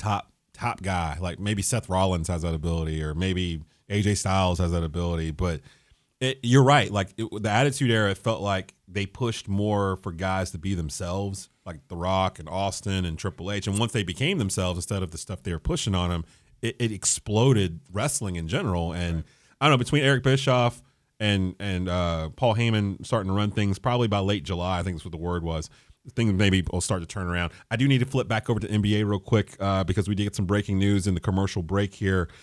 Speaking of the LA Lakers and Kawhi Leonard, sources are now saying that Kawhi Leonard will speak to the Los Angeles Lakers in the next few days, and he has made a personal request that only owner Jeannie Buss and Magic Johnson, the team's former president of basketball operations, be involved in the meeting. These are sources that have told ESPN's Stephen A. Smith. Kawhi is expected to allow the Raptors to make the final presentation among the teams meeting with him in Los Angeles next week. I didn't realize all these teams are coming to meet him in LA next week. So he's not even Kawhi. Man, he walks a different beat. You know what I mean? Like no one knows where he's going. He hasn't really said much of anything other than he just wants to win. He's got all these guys coming to see him in LA next week. The Raptors are going last, but does that even matter? Like, do you think that matters that he's giving the Raptors the last shot? It's hard to say. I mean, I think with Kawhi, a lot of this is speculation. I say 99% of what you're hearing about Kawhi is speculation. It's coming from people who they have this idea that they know how he thinks, and clearly we don't. Not at all. I think the San Antonio debacle proved that. Yeah. I was going to say that, when you talk about all the connections, maybe he knows where he's going to go, but because he does have connections and he's cool with certain people, maybe it's like, all right, I'll do you a favor. I'll at least hear you out. Yeah. You think he's doing that to Toronto? Like, you guys did me a solid. Had a great maybe time. Maybe he already knows I want to stay in Toronto, but because he's cool with Pelinka, maybe he's cool with somebody else on another team. He's like, I'll do you guys a favor. I'll be at home anyway. I'll come hear you out. I'll hear what you have to say. Here's the thing that people don't really realize. I mean, they probably do, but they don't really. The Kevin Durant injury changed everything because it opened up the West. Before I think Kawhi would have been more likely to stay in Toronto because it was an easier path to the finals with Golden State looming out there. But with Durant hurt and Klay Thompson hurt, now the Lakers do look like a spot where, okay, I can go back to LA. I can play for the A squad instead of settling for the Clippers. I can, basically be a Laker. And if he grew up in Southern California, I guarantee you Kawhi Leonard, he did not grow up wanting to be an LA Clipper. He grew up wanting to be and watch the LA Kawhi, Lakers. Though. You don't know. There's no way. Who was he following? Like Michael Olowokandi? Like what was he like? Whose poster was on his wall? Like, don't knock down Big O. 336-777-1600 is the number to call if you want to chime in here. We got a little bit more time before we hit our last segment. do we need to make anything of this that Kawhi didn't want Rob Pelinka in the room when he meets with them? My guess is that's been leaked by Magic. But remember what I That's said? the source? I'm telling That's you, the man, source? I'm telling you that Laker organization is so dysfunctional. Sawyer. I'm getting 3 minutes ago, Magic Johnson came out and said he actually cannot, NBA rules does not allow him to be a part of team meetings. And he said that he has not been asked by the Lakers or Jeannie Buss to participate in these meetings. So what does that we'll mean? See. So Yeah. he can't even. So he can't be at the meeting, so but fast? everyone's kind of saying he might can meet with them, I guess, under the table, not go under to the table, lunch with but him? How it is can't be Magic so official. available for this? They're gonna call him on three-way. That's right. Skype with him. Just Yeah, have him sit in the yeah. room on a little screen. They got outside. modern Is that technology legal? is a wonder. Is that illegal for him to be sitting over like an iPad screen over in the corner, like on a pole? Magic Johnson Magic Space? hologram. I'm trying to figure this out. Like, why would it matter? He's not a part of the franchise anymore. Why would that be illegal? Like, who's that hurting if Magic Johnson's sitting in the room? I don't know what the NBA bylaws are for that type of stuff. If he's over in the corner, Magic drinking doesn't either. sipping an orange vanilla Coke and just listening to Jeannie Buss talk to Kawhi, clearly Kawhi just wants to talk to Magic because he must be like, well, he convinced LeBron to come here. I like the fact that we know more about Magic's opinion about this news than we know about Kawhi. Yeah. Like, we have no idea what Kawhi thinks, but Magic, we got him on speaker phone right away. Man, this is gonna be wild because I don't know what's gonna happen. Like, I literally don't know what's going to happen, and it's gonna More losses. That's what's gonna happen. By this time next week, we may be looking at the NBA, and everything I just said today means nothing. Like, everything might be different. We might have a super team built out 2 west. days. Yeah, 2 2 days days. will be like that. By dinner time Sunday, stuff's going to start to fall. And it sounds like Kawhi wants to be the last domino, not the first. Because he's talking about he's not even going to make a decision until, he's not even supposed to meet the Raptors till like the 6th or something like that. So he's going to wait a little bit. You know what Kawhi has proved to me ever since they won this championship? What's up? Kawhi's a gangster. Yeah, he's a gangster. That's it. I see, and I was thinking Gangster to myself, in a good way, or this gangster guy, like thug? in every way.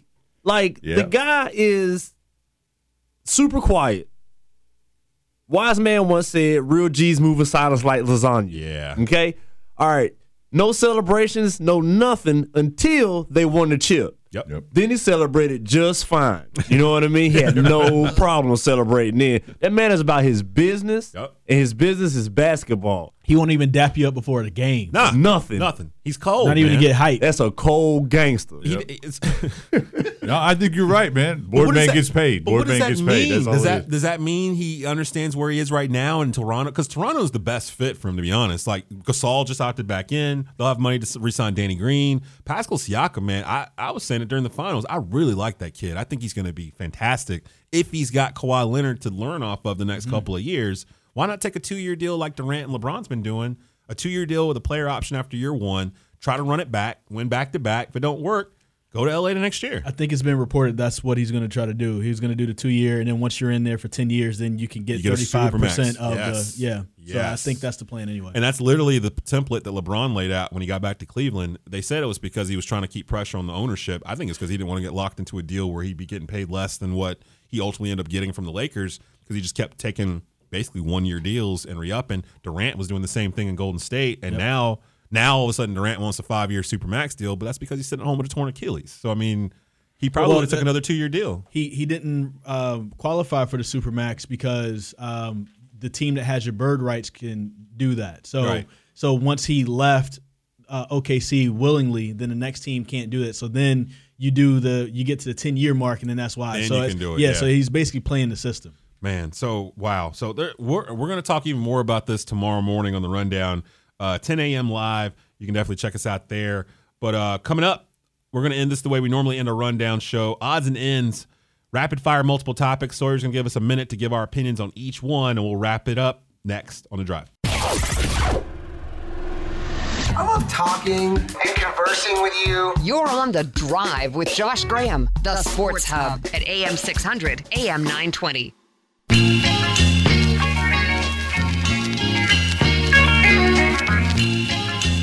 I gotta say, my producer Sawyer has been on fire today with the picks he's been picking for our bumps here. You've been listening to The Drive with Josh Graham. I've been your guest host, Desmond Johnson. I've had a blast doing this today. You have been in the middle of a rundown takeover the last hour of this show. NetcastSports.com's Marcus Shockley in the house. WXII TV Sports Chris Lee in the house as well. And if you're familiar with the rundown, 10 a.m. every morning live. Well, not every morning, 10 a.m. every Saturday morning live on SJS Sports Hub. You know how we usually end this. This segment's called Odds and Ends. Sawyer sets a stop clock for 1 minute, and at the end of each topic, we'll hear a buzzer sound. Sawyer, go ahead and lay them on us. All right, here we go. First up, Kawhi Leonard is going to let the Raptors make the final pitch to him after hearing from the Lakers and the Clippers. Is it a big deal that the Raptors will go last? Well, now I don't think it is at all. If this is true, what Stephen A is saying, that the Lakers, he personally requested this from Buss and Magic Johnson, that makes it sound like he's really thinking about this, right? Or I don't believe it.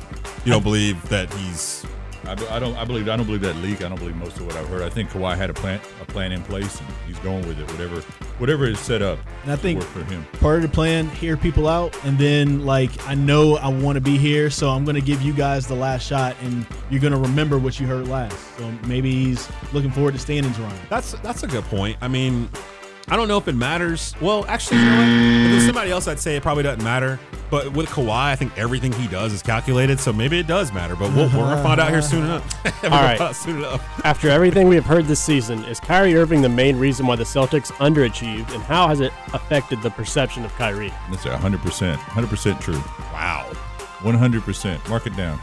You know what? I'm gonna put some blame on Brad Stevens, because he's the head coach and he's the guy that started Gordon Hayward when he should not have been out there in the beginning of the year, and he's the one that kind of gave Kyrie the freedom to do what he ended up doing, which was jack 40 shots or whatever.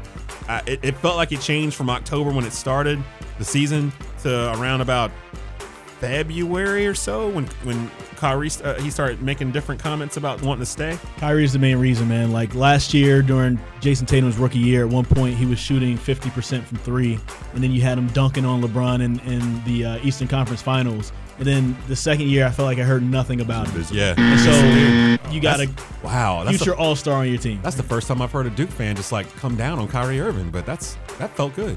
But to pump up another Duke star, though. That's true. You did slide in there. All right. Here we go. If you're Kevin Durant, how mad are you at the Warriors medical staff? Little mad or big mad? Will the injury prevent him from returning to the Warriors? And also, who is the top player in the NBA at the start of next season?